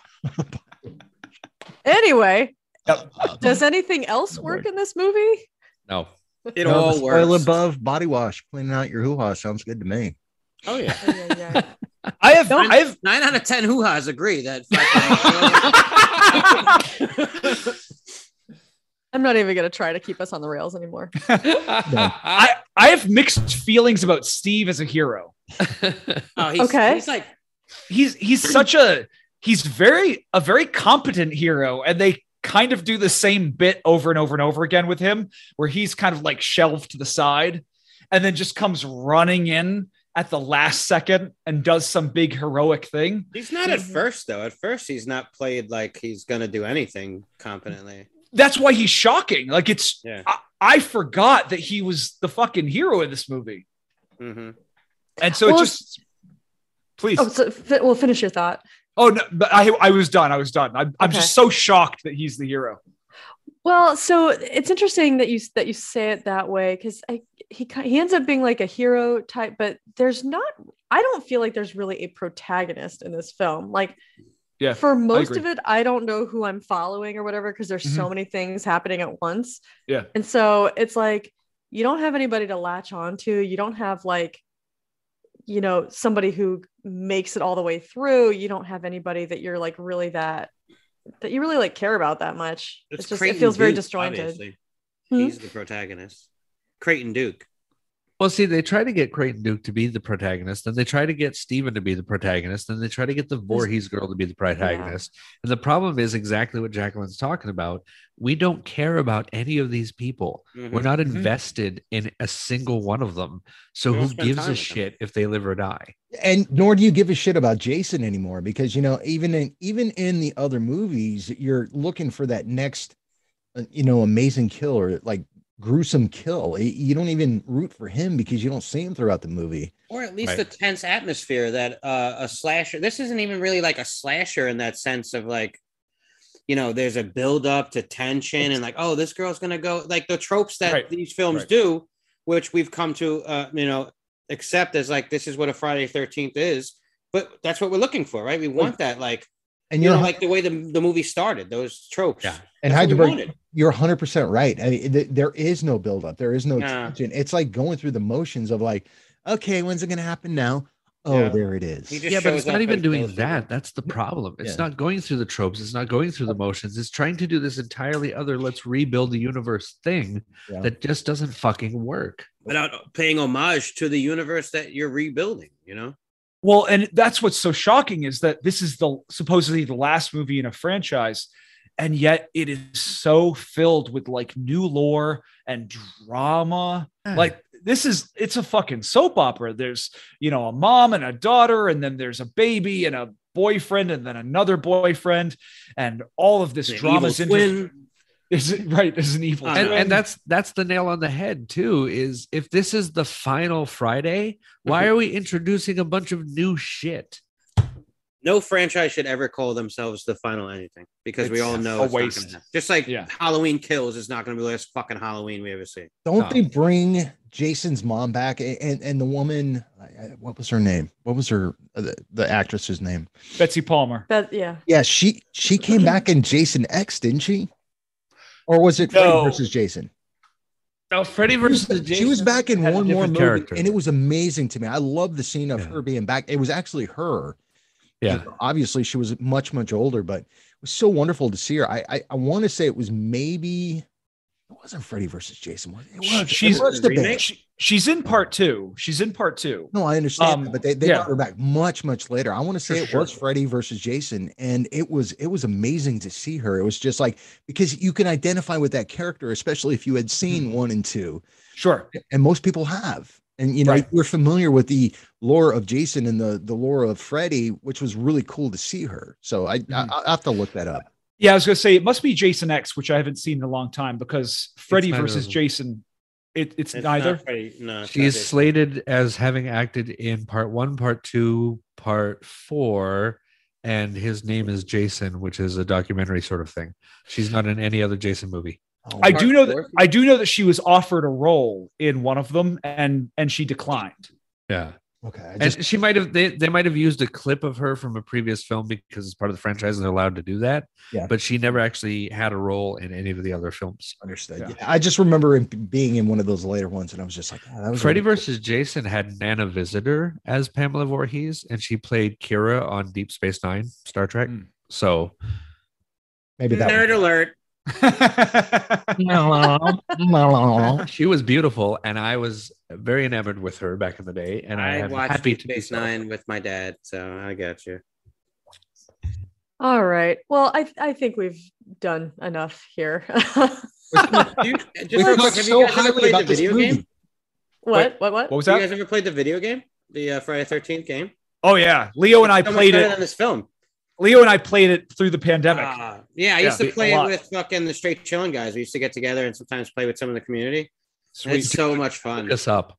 I started playing that game from the fucking Kickstarter. The server's still up. I was part of that campaign, and I've been playing it ever since. I'd happily get on board with anyone who wants to play that.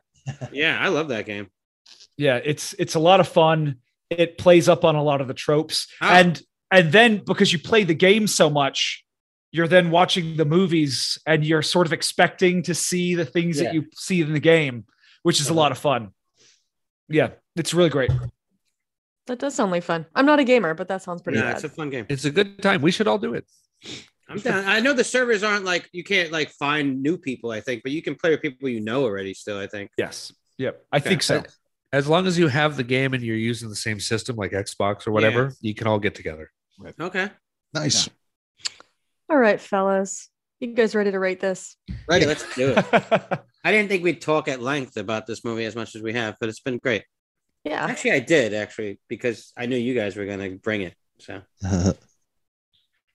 All right. Well, Hyderberg, you want to give us your rating? I will. I had to find some pros for this film just because I'm rating it. It's got some great gore. I think some of the gore is really well done. Like that scene where the sheriff fucking melts is really fucking awesome. Mhm. It's kind of comes out of left field because we don't see any other hosts melt like that, or we don't see what happens to the other hosts when he leaves their body. But it was pretty cool. So it was the head splitting with the baby Jason coming out is a la The Thing a little bit. I like that fake head split with the thing crawling out of it. It was pretty cool. There's some laughs to be had, I feel like, with this movie, especially if you watched it with friends and had some drinks. Now, that's turning a negative into a positive. It's still a negative. The film's not that good, but you can find something to enjoy out of it if you're making fun of it. And I do love the Freddy glove grabbing Jason's mask at the end. I know that's just leading into Jason versus Freddy or Freddy versus Jason, which, some people really love. I have to watch that film again because I don't have like super fond memories of it. But I don't know. It's just a kind of cool stinger at the end, Mhm. But yeah, this movie's pretty bad. It's not a very good installment in the Friday the 13th franchise, to the point that like they don't even call it a Friday the 13th movie. It's possibly one of the worst. Like I said, it's up there with Jason Takes Manhattan and Jason X for me in my list of like worst in the franchise. The acting is really bad. The editing is really bad, as well as the writing. The writing's really bad. The slug swapping trick that they try to pull off, although it's something different, it just doesn't work well. Like they don't lean into it enough. I feel like too. Like he doesn't swap bodies that often until the very end. Sure. And then even then, it's just like, I don't know, like it's not focused on enough or even explained why it's happening. And the effect itself is not all that well done either. Like the actual slug itself is just not like, it just doesn't look that great. It's just kind of like a black blob that comes out. And why he has to shave your face, or at least one person's face, to do it, who the fuck knows? I don't know. And like you want to see Jason in these films, and you just don't get that in this film. And I get like trying to shake it up a little bit, but like John, you said, like had they shaked it up and also shown more like mirror images of him, that would have worked. That would at least like satiated some of that like want to see Jason do his thing. If he killed somebody as a human and then you look over in the mirror and you see Jason stabbing the guy, that would have fucking translated pretty well, and it would have at least helped out, to get some of that Jason vibe that you want from a Friday the 13th film. Also, I want to say this. If you're looking for a good slug swap horror movie, check out The Hidden from 1987, because that is a good slug swapping horror movie, and it's metal as fuck. So with that said, that's really all I can say about this film. I'm going to give Jason Goes to Hell. I guess this seems generous. I'm giving it a 3 out of 10 heart sandwiches. 3 Image. out of 10 heart sandwiches. Yummy. Take a bite out of that. It's like a $5 foot long. Just like take that heart and take a bite out of it. Take a bite out of crime. Yeah. I got to take All a potty break. You all go first. Okay. Steven, would you care to go next? Yeah, great. Actually, so Hyderberg, I agree with everything you said. I think this movie has. I haven't brought up Halloween Kills yet. Oh. Yeah, I heard you guys aren't fans. We'll get into it later. Anyway, so there's a lot that I love about this movie, but it's in a way that knows how bad it is. I'm very aware of how bad it is. I think that the movie just doesn't make any sense at all. The scenes don't come together. You can feel that things were added, especially some of the stuff with Camp Crystal Lake towards the middle of the movie. That was clearly inserted just because they wanted to get more kills in there and more stuff with the lake. I love the gore in this movie. That's something that I remembered from when I saw it as a kid. I think the movie waffles between being funny intentionally and being funny unintentionally, but I'll give it credit where it's due. There are parts that I find genuinely funny. I like the characters at the diner. They're totally over the top, but I enjoy them. I don't think the acting is terrible in this movie. Now, granted, I say this on the pod, I'm a little easy on actors because I've worked with a lot of them, so I know what that job can be like. But I don't think they're terrible. I think it's a shocking twist that Steve ends up being such a hero and doing so much when he's a nothing character.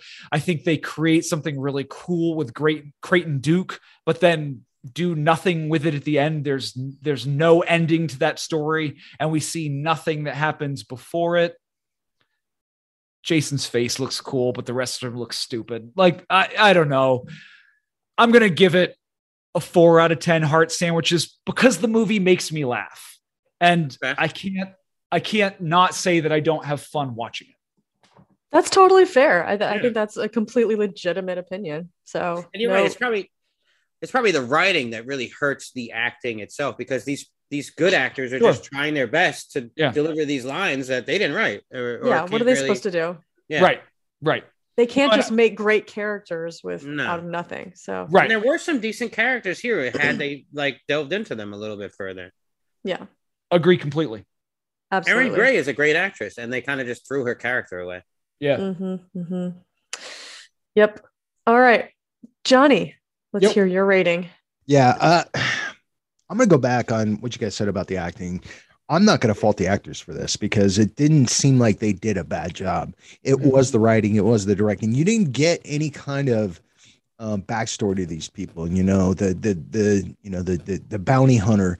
Who the fuck is this guy?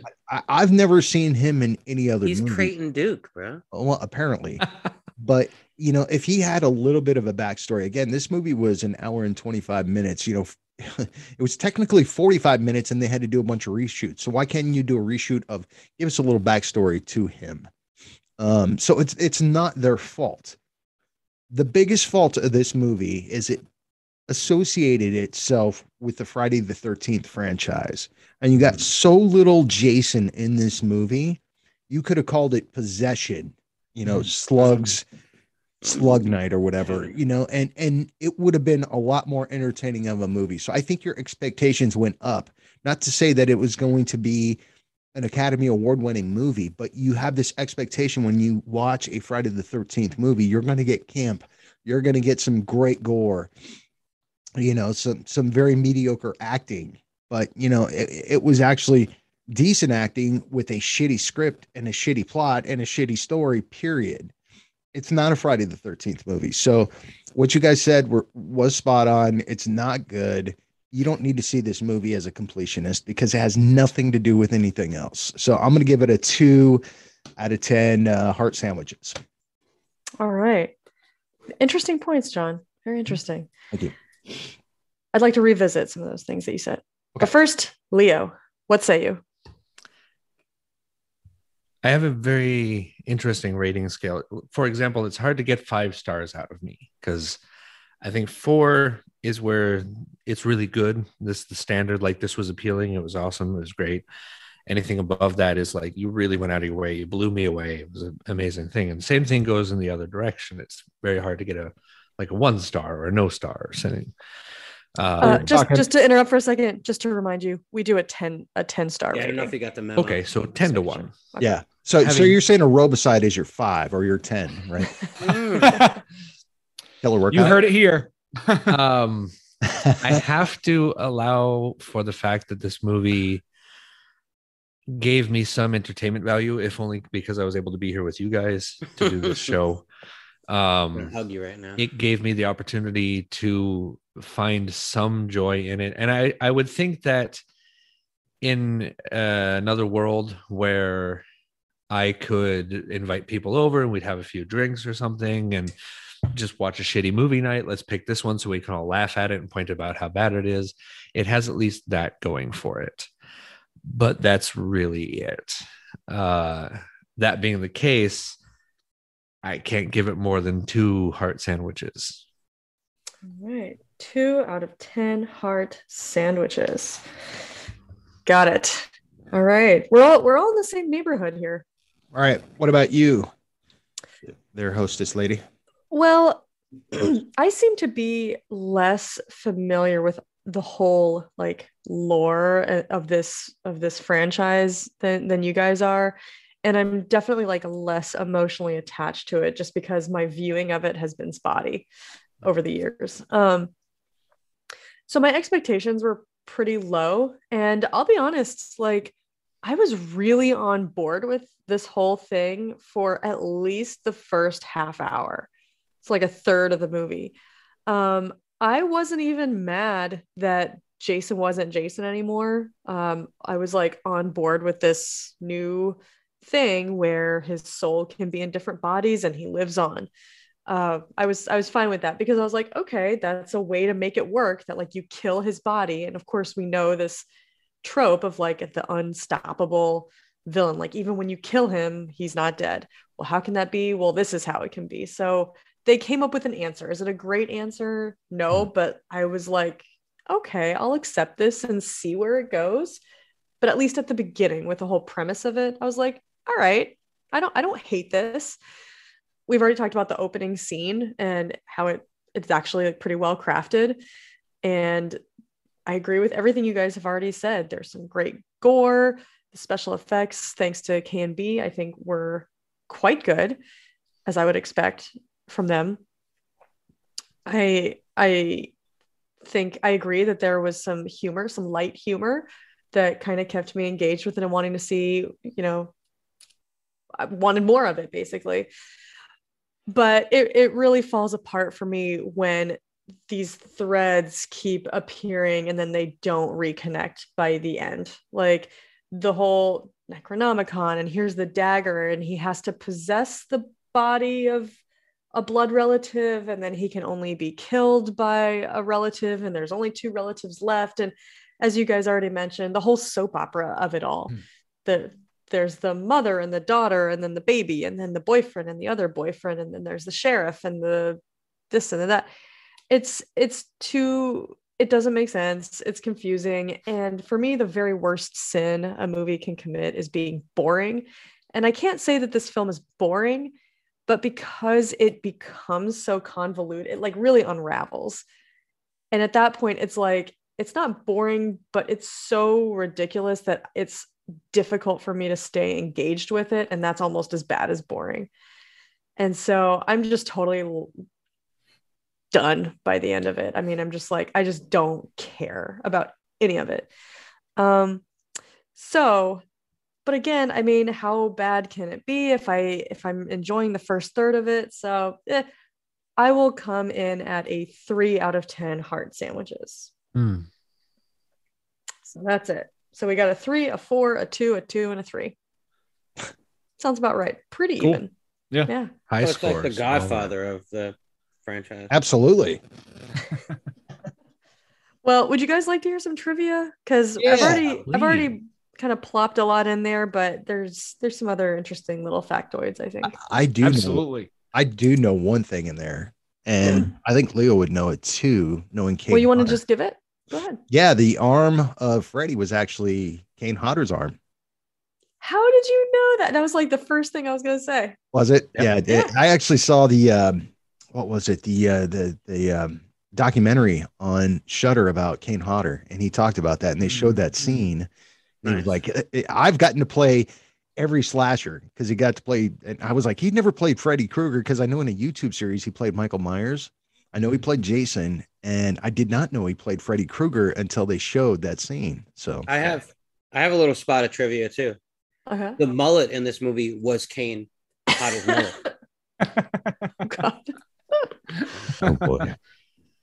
Anyway, but yes, John, that is true. I love this fact. Kane Hodder was severely burned over much of his body during a stunt gone wrong some years prior to this movie, and as a result, the skin below his neck is somewhat discolored and disfigured. One day after filming, he was peeling the Jason costume and makeup off his body when the young child of a crew member became frightened of his burnt skin. Hodder calmly and sweetly picked up and hugged the child and told him that his body just looked a bit different and that there was nothing to be afraid of. Hodder let the child touch the skin on his arm to see that it didn't hurt him. The child immediately calmed down and had a fun time talking to Hodder. it was seeing this and later hearing that Hodder spent much of his free time at children's hospitals that made director Adam Marcus realized that despite often playing violent or evil characters, Hodder had a heart of gold. He's spoken about that several times on his podcast too, and it definitely gives him like, it shows how much of like a humble guy he is and like what he's been through. Yeah, and just the humility of like you said, like he's a caring guy. He looks intimidating and he plays an intimidating role, but he's been through some shit. And just like that burn itself, like it gave him PTSD, like he said before. Like he's dealt with a lot of emotional trauma because of that injury. Go ahead. I'd like to, at the risk of sharing, I don't know how humble he is around it, but if you ever meet him at a convention or whatever, you're going to see that he's wearing gloves. Yeah. It's because he's incredibly sensitive about this. And not just because of himself and the PTSD, which is absolutely true, but because he doesn't want to freak people out. Yep. And so he's covering himself up for the sake of the fans, which is a hell of a good move. Yet he's at a horror convention where he could use that to freak out fans, you know what I mean? But he doesn't. Right? But he's very sensitive to the people that follow him and appreciate him. So it speaks volumes on his character, I feel like. Correct me if I'm wrong, and maybe you know this, Leo. That burn was on Friday the 13th, Part 7, wasn't it? I believe that's true, yes. I believe it was. So that there's a part where Jason goes up in flames, and it is one of the longest fire stunts ever done. Yeah, because he just burns and burns and burns, and it's all in one take. You know, it's all in one. There's no cuts. I highly recommend going watch the documentary because you'll really you'll gain an appreciation about the guy. He is intimidating, and he'll say it. You know, if you fuck with me, I'll fuck you up. But you know, he does. And he like means it. a really nice guy. But and he's also like he cares about people too. If you fuck with people he cares about, like he'll fuck you up. Like he's a caring guy. Also, what were you saying? Not literally, but figuratively, give him a hug because he deserves it and he appreciates it. He's just a big sweetheart. It's funny that he's like one of the most well-known Jasons, but he hasn't played him as much. Like he's not the first Jason, no, or even the second, right? Like, but he's First Jason has a band, called First Jason. Oh, sweet. But he's definitely in some of my like 7 is the one where they show his face, face that I remember the most, like that I associate with Jason, my favorite face of Jason. And I remember like just like how imposing he is as his walk as Jason is just so like intimidating. I'm always amused by people who say that Kane Hodder was the most emotional Jason, like he was the one that provided the most emotion through the character, and I'm like, that's a pretty big deal considering the man never talked and he pretty much just walked in a straight line the whole time. He talks in this one. Ooh, I'm hooked on a fear. James Brown. Well, anyway, like he's stepping on Legos or something. Hey, that's no joke. It is no joke. That is no joke. Well, anyway, it sounds like you guys kind of knew that fact already, but I didn't, and that warmed the cockles of my heart. So, although I do think that Adam Marcus, yes, it warmed the cockles of my heart sandwich. Although it does make Adam Marcus sound like kind of a bastard, that it's like you have to volunteer at a children's hospital just to convince him that you're not an asshole. Like, oh, he plays all these evil characters. But it wasn't until I heard that he was volunteering at a children's hospital that I realized, he's actually a nice guy. You hear about a guy, you know that he's a badass, and you hear about like, you know the role that he plays in a movie, which is very intimidating. And then to find out that he also volunteers is probably a little shocking. So I guess, like you make an assumption about his character based on some other things, which we couldn't do. People. I'm just saying he might be a little judgmental is all. Yeah, of course. I already said that before. Oh, one early concept for this movie was Jason Goes to LA, in which in which two rival gangs would be fighting. When Jason would show up and start murdering them, the rival gangs would band together to defeat Jason. I'm just picturing Jason in West Side Story. That's what I'm picturing right now. Congratulations. And bringing the Jets and the Sharks Jason together. in the Hood. You have finally revealed a plot worse than this movie, and I didn't think that was possible. Well, no, but that would have been a good spinoff to come right off of Jason Takes Manhattan. Is then he goes from watching Jason Jason walk down the street like And the sewage drain obviously leads all the way back to LA, and he ends up in the sewer drain in the reservoir of LA, like those fucking. Only thing Jason has not done that the Leprechaun has done is gone to the hood. He hasn't gone to the hood. Because Leprechaun went to space. So the hood. Also, we need There's a Jason absolutely underwater, no potential for racial problematic stuff there. You don't think so? No, not at all.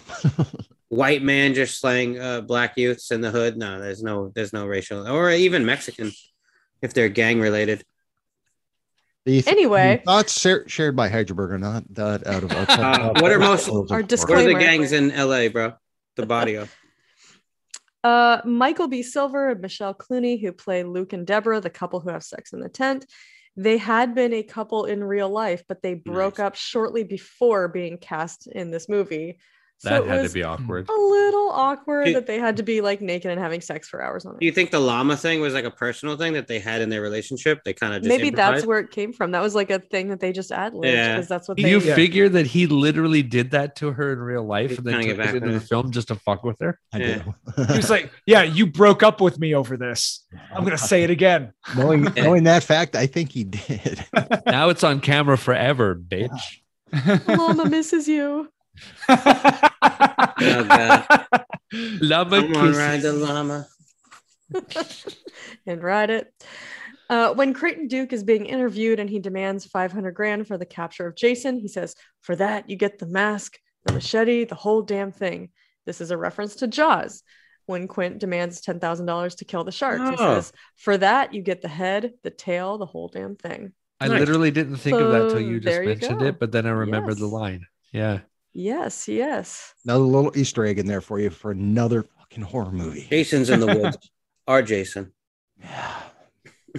Some financial information about this. The film had a budget of about $3 million, and it ultimately grossed about $15.9 million, which makes it the second lowest grossing Friday the 13th to that point, aside from Jason Takes Manhattan. Although $15.9 million was enough to be the highest grossing horror film of 1993. Oh, wow. What was it running against? Probably nothing. What was the other? I don't know. I'm fascinated now. Toy Story or something like that, right? No, that wasn't until 13. No, well, it was going. We're talking about horror movies from that year. Oh. I don't know. Shit, yeah, what did come out? Toy Story came out later. I don't know. I remember because I dropped acid for the first time the day before Toy Story came out, and then I saw Toy Story the next day, and I was. And then you went to the theater and saw it the next day. Yeah, and I was like, "Mom, I don't want to go to the movies right now," and she was like, "No." Okay, so just because I was curious, I looked it up. Some of the top horror films of '93: Leprechaun, Hocus Pocus, which is not really a horror film, but just because it's in there. Hashtag Yabos. You'll like this, Steven. Body Melt. No way. Yep. Ticks. Oh, There was an Amityville sequel. of course there was. There's one every year, isn't there? Pretty much. Pretty much. Return of the Living Dead 3. Jurassic Park was big that year, so that's what it lost out to probably. And Nightmare Before Christmas. So Two bangers right there at the end. Yeah. Oh, yeah. Adam's Family Values as well. So those three alone would have kicked it right out of the fucking box office. Yeah. No, it was the highest grossing horror film. So I guess they're not counting Jurassic Park. It was the only grossing. Yeah, I wouldn't necessarily. Warlock 2 was 93. My favorite movie. There you go. I'm sure. Rosemary's Baby is crap compared to that one. Oh, Challenge. accepted. Challenge. Game over. All right. So the actress who plays the FBI, I'm sorry, that's not true. The actress who plays, sorry, I'm getting my naked women mixed up here.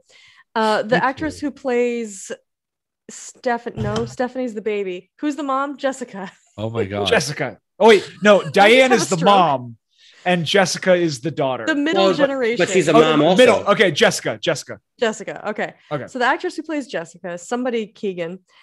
Adam Marcus wanted her to do the shower scene completely nude, a la Glenn Close, sitting in a shower naked and crying in The Big Chill. Keegan says that she told him from the get-go she would not do nudity, while Marcus maintains that she was never upfront with him about that. Keegan counters that Marcus knew, but kept telling everyone he'd be able to convince her to change her mind. Sounds like a cooter. She never did. And during the scene, she wore a flesh-colored bathing suit bottom and Madonna-like cone bra with just Dixie cups instead of cones. This is weird. Who built this? Yeah, what? The water was so hot, though, that she was literally crying from pain. And Keegan complained about the whole thing to her agent, who then argued with everyone on the production, especially Marcus. As a result, Keegan and Marcus briefly became enemies, and it got so bad that she walked off the set, even though they were not finished wrapping or finished shooting. So Sean Cunningham had to direct for a couple of days just to get her to come back to the set. And that's the only way they could get her to come back. That's why this film feels so convoluted and disjointed. Yeah. Mm-hmm. It's shit like that makes the disjointed happen. Exactly. Yeah. Exactly. And she also claims that the whole experience with him and shooting this film and his behavior is like why she quit acting. Wow. That's too bad. Yeah. That's too bad. It's got to be a fucked up movie when it makes you actually quit acting. Yeah. Yeah. Not just quit the movie, but like, I'm done with this profession. Yeah. Fuck that. She's going to go start her own wine label somewhere. Yeah, but at least she starred in a film that got 3 out of 10 fucking heart sandwiches from the Cut Above Horror Review. So. Spoils of Horror. She's left her legacy. It's technically our show. Check that box. I mean, that's what all actors aspire to, right? Put it on our IMDb. Speaking of cooters, according to interviews in the Crystal Lake Memories book, Stephen Williams had a habit of flashing females on set. Oh my God. Fucking inappropriate. With the hot dog through a fucking donut. Well, it was 93. The terms and conditions of what HR was approving was different then. Yeah. Adam Marcus's decision to cast an African-American actor as Creighton Duke was influenced by George Romero's casting decisions and how he would often cast African-Americans as heroes in his films. And so that's why Adam Marcus wanted a black actor to play the role of that is so superficial because every story I read about George Romero, he did it because the actor was the best choice. It wasn't because he was trying to do anything different. He just found the best actor, you know. I mean, and this guy's like, well, because Romero did it, that's why I'm going to do it. You know. Interestingly enough, if they remade the film today, that would be played by Samuel L. Jackson. Yeah. So, I mean, that's a perfect actual role for him. But that's your best choice. I mean, you're picking the best actor for the role. It's not because somebody's African-American or Mexican or anything like that. It's because that person's the best fit for that job. And that's what Romero always said. When he went to pay at the diner, his wallet would have said "badass motherfucker." So actually, another fun fact is Tony Todd auditioned to play Creighton Duke. I would have. Who was in the Nightmare? I mean, what's it called? Night of the Living Dead remake. Yes, also true. Yeah, I was about to jump on there, Heidelberg. At just 23 years old, Adam Marcus is the youngest director to direct a Friday the 13th movie, but he has the distinction of directing what is often considered the worst entry in the franchise. Way to go, buddy. I have to say, though, I do cut him some slack, though. He's just a kid. This was his first film. He's out of film school. And the fact that they let him write it and direct it is amazing. I can give a lot of people a lot of credit, or a lot of slack, rather, for having it be their first film. Everybody fucks up their first film, regardless of House of a Thousand Corpses. Hey. And that doesn't make it a good film. Yeah, no, but I give him some grace, some leeway. Yeah, I agree with that. I mean, we have no idea also what kind of studio involvement there was. You know, there was they can really mess up these kinds of movies. He was dealing with a lot, I feel like, with this film. Yeah. I tend to agree with you guys because it does seem like there are a lot of cooks in this kitchen. However, he did not have a micro budget. It's not a huge budget, but it wasn't the most tiny of budgets, you know, and he had some good actors and it just, Well, and I think you can see that he has a great love for the horror genre. You know, he made a lot of references, and I think he was trying to kind of pay homage to things and kind of show off a little bit. And, you know, it's like his first thing, and he wants to kind of throw everything he's got in there and look, I know all this stuff too, guys. And But I think he was like I think he was trying to give fans something that they would like. I just think he I didn't just don't succeed. think he tried hard enough. I don't know and if he was capable of doing better. I mean, he's just a kid. well, and to your point earlier, Jacqueline, I mean, I made some movies when I was 23, and they are unwatchable. Like, they are hilariously unwatchable, to the point that Leo and I have actually talked about doing them sometime on the pod, and we might.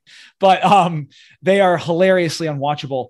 And okay, taking some of his behavior backstage and sort of setting that aside, he did make a movie that's almost so bad it's good, in my opinion.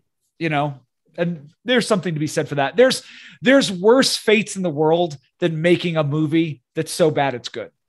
Yes, I This is agree. true. Yeah. There are things worse than so bad it's good. He could have made Uh, Thanksgiving. So Huh. Yeah. You know, I actually don't. I mean, there are worse things than Thanksgiving in my mind. there are, Mhm. like Serbian food. I don't know. Like I'm kind of on the side of him as a director of a studio that really has their hands in the pot of this movie. That's what it feels like. Mhm. He also put a lot of faith Yeah. in a 23-year-old like film student, like to let him write and direct it. Doesn't feel like he had a lot of creative input into this just because it was so disjointed. Yeah, So- that's what I wonder, because, you know, sometimes when they bring in somebody who's really young like that to direct a movie, it's not necessarily because they're talented, it's that they literally have a body that's in that role. When you have, you know, producers and executive producers That that they are can push around. right, that they're basically you see this sometimes, in my personal opinion, with some Marvel movies where they bring on these directors that the executives can just really control. And so Watch what you're saying, bro. I'm just Don't watch kidding. what you're saying. I'm Don't just watch what you're kidding. saying. we'll talk another time. But also, it's true when you get somebody who's young and fresh and new, also to be a little mercenary about it, they don't cost as much. Yeah. No. So It's true. It's true. Yeah. All right, let's keep it moving. I got two more facts. I know this is a lot, but I just really wanted to read these little facts. So Jason's heart was actually made of gelatin and filled with fruit cocktail mixed with black dye. that's Still, cool. actor Richard Gant, I think he's the one who played the coroner at the beginning, was disgusted and reportedly nearly threw up during the take. Good. So there's that. Yeah, So fair. knowing that, it doesn't sound too bad. A gelatin and fruit cocktail heart sandwich could be worse. And this last trivia fact. What this- flavor gelatin though? You know what I mean? If it was like lime. Grape. Yeah. Lime is Yeah. great. Oh, Yeah. Lime is so good. Okay, so this last one really just, I didn't know whether to laugh or smack my forehead or what. After the film was released, the Wall Street Journal called it, quote, a return to morality in cinema, unquote, because of the scene where Luke and Deborah are murdered while having sex after deciding not to use a condom. Oh Yeah. my God. Leave it to the Wall Street Journal. Because I've never seen any of these other films, whoever wrote that, you know what I mean? To know that, like, yeah, okay. I hardly think that that this film was taking like a moral stance on the topic of premarital unprotected sex. That might have been I thrown in just- there as a trope, you know what I mean? Sure. For the film. It's a trope, but it's like this film is a return Yeah. to morality. Like this is a shift in filmmaking and the filmmaker's voice. I mean, I just Ours back. Exorcist being In called. 93. Yeah. You want a religious study of Catholic religion? Watch The Exorcist because it'll bring you to the wholesome. And it's like, what? Yeah, Or I'm thinking the reporter just wandered in during those 5 minutes and then was like, wow, this is great, and just wandered back out. It was Back to before the morality, Trojan Man everybody. commercials. Back to too. morality. so Trojan now Man. we know what the value of this movie is. Right. It was let's like there's a red line through history before and after, and this marks the return to morality. Morality. So there At you go. least it had 93. some through line and some message. Yeah. Because otherwise it would have nothing. In Well, now we know what it 1993, is. that's when we returned to using protection. Thank you, Wall Street Journal. Yes, and unprotected sex after that just ceased altogether. Yeah. Little I known fe- fact, but that's what Also, no happened. llamas were injured, I think, in this film. Cover up your llama. Yeah, I felt more chased after this was over. Mm. That's the name of the movie. Jason Goes to Hell. Cover your llama. Because he didn't use a condom. That's why he went to hell. There you go. Return to morality. Okay. Just like Jacqueline said. All right. Well, that's it. I think this ship has sailed. We've run its course. on this film. Brilliant. Good trivia. Thank you. Good John. Bravo. What? Jacqueline. Yo. John, what are we going to be talking about next week? This is a mystery. We've It been is. some I hemming actually- and hawing and some back and forth about this. Yeah, it was just it was kind of a weird type week. We had a weird couple of weeks. And again, we're glad to have you back, Heidelberg, at Thank you. 100%. Heidelberg, I'm glad you fared better than Stephen King did with his car accident. Oh shit. Nice. Well, I wasn't Well high on done. coke, so I was pretty good. Stephen and Leo. I will not have you besmirch Spoils the of name Horror. of Stephen King on this show. The known cokehead. I know, but we don't discuss that here. No, we don't.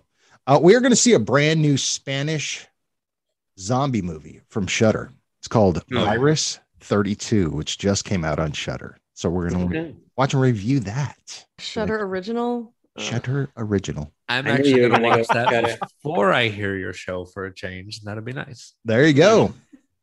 Yeah, we're gonna watch that. I'm not a big fan of the zombie movies, but I actually watched this show. We're All Gonna Die. It's Yeah, I heard it was good. Korean show on Netflix.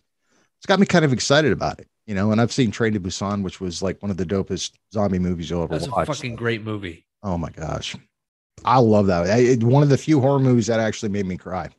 Mm-hmm. It's great. Very You few. mean Jason Goes to Hell didn't make you cry? It made me cry because I had to watch it. Because it's layered like an onion. Made me cry because it's 3 hours of my life I'll never get back because I've had to watch it twice. Oh, no. I mean, you didn't have to. I'm on this podcast and I only watched it once today. Yeah, once back in the day and then Okay. once now. The ringing endorsement from Leo. Oh, yes.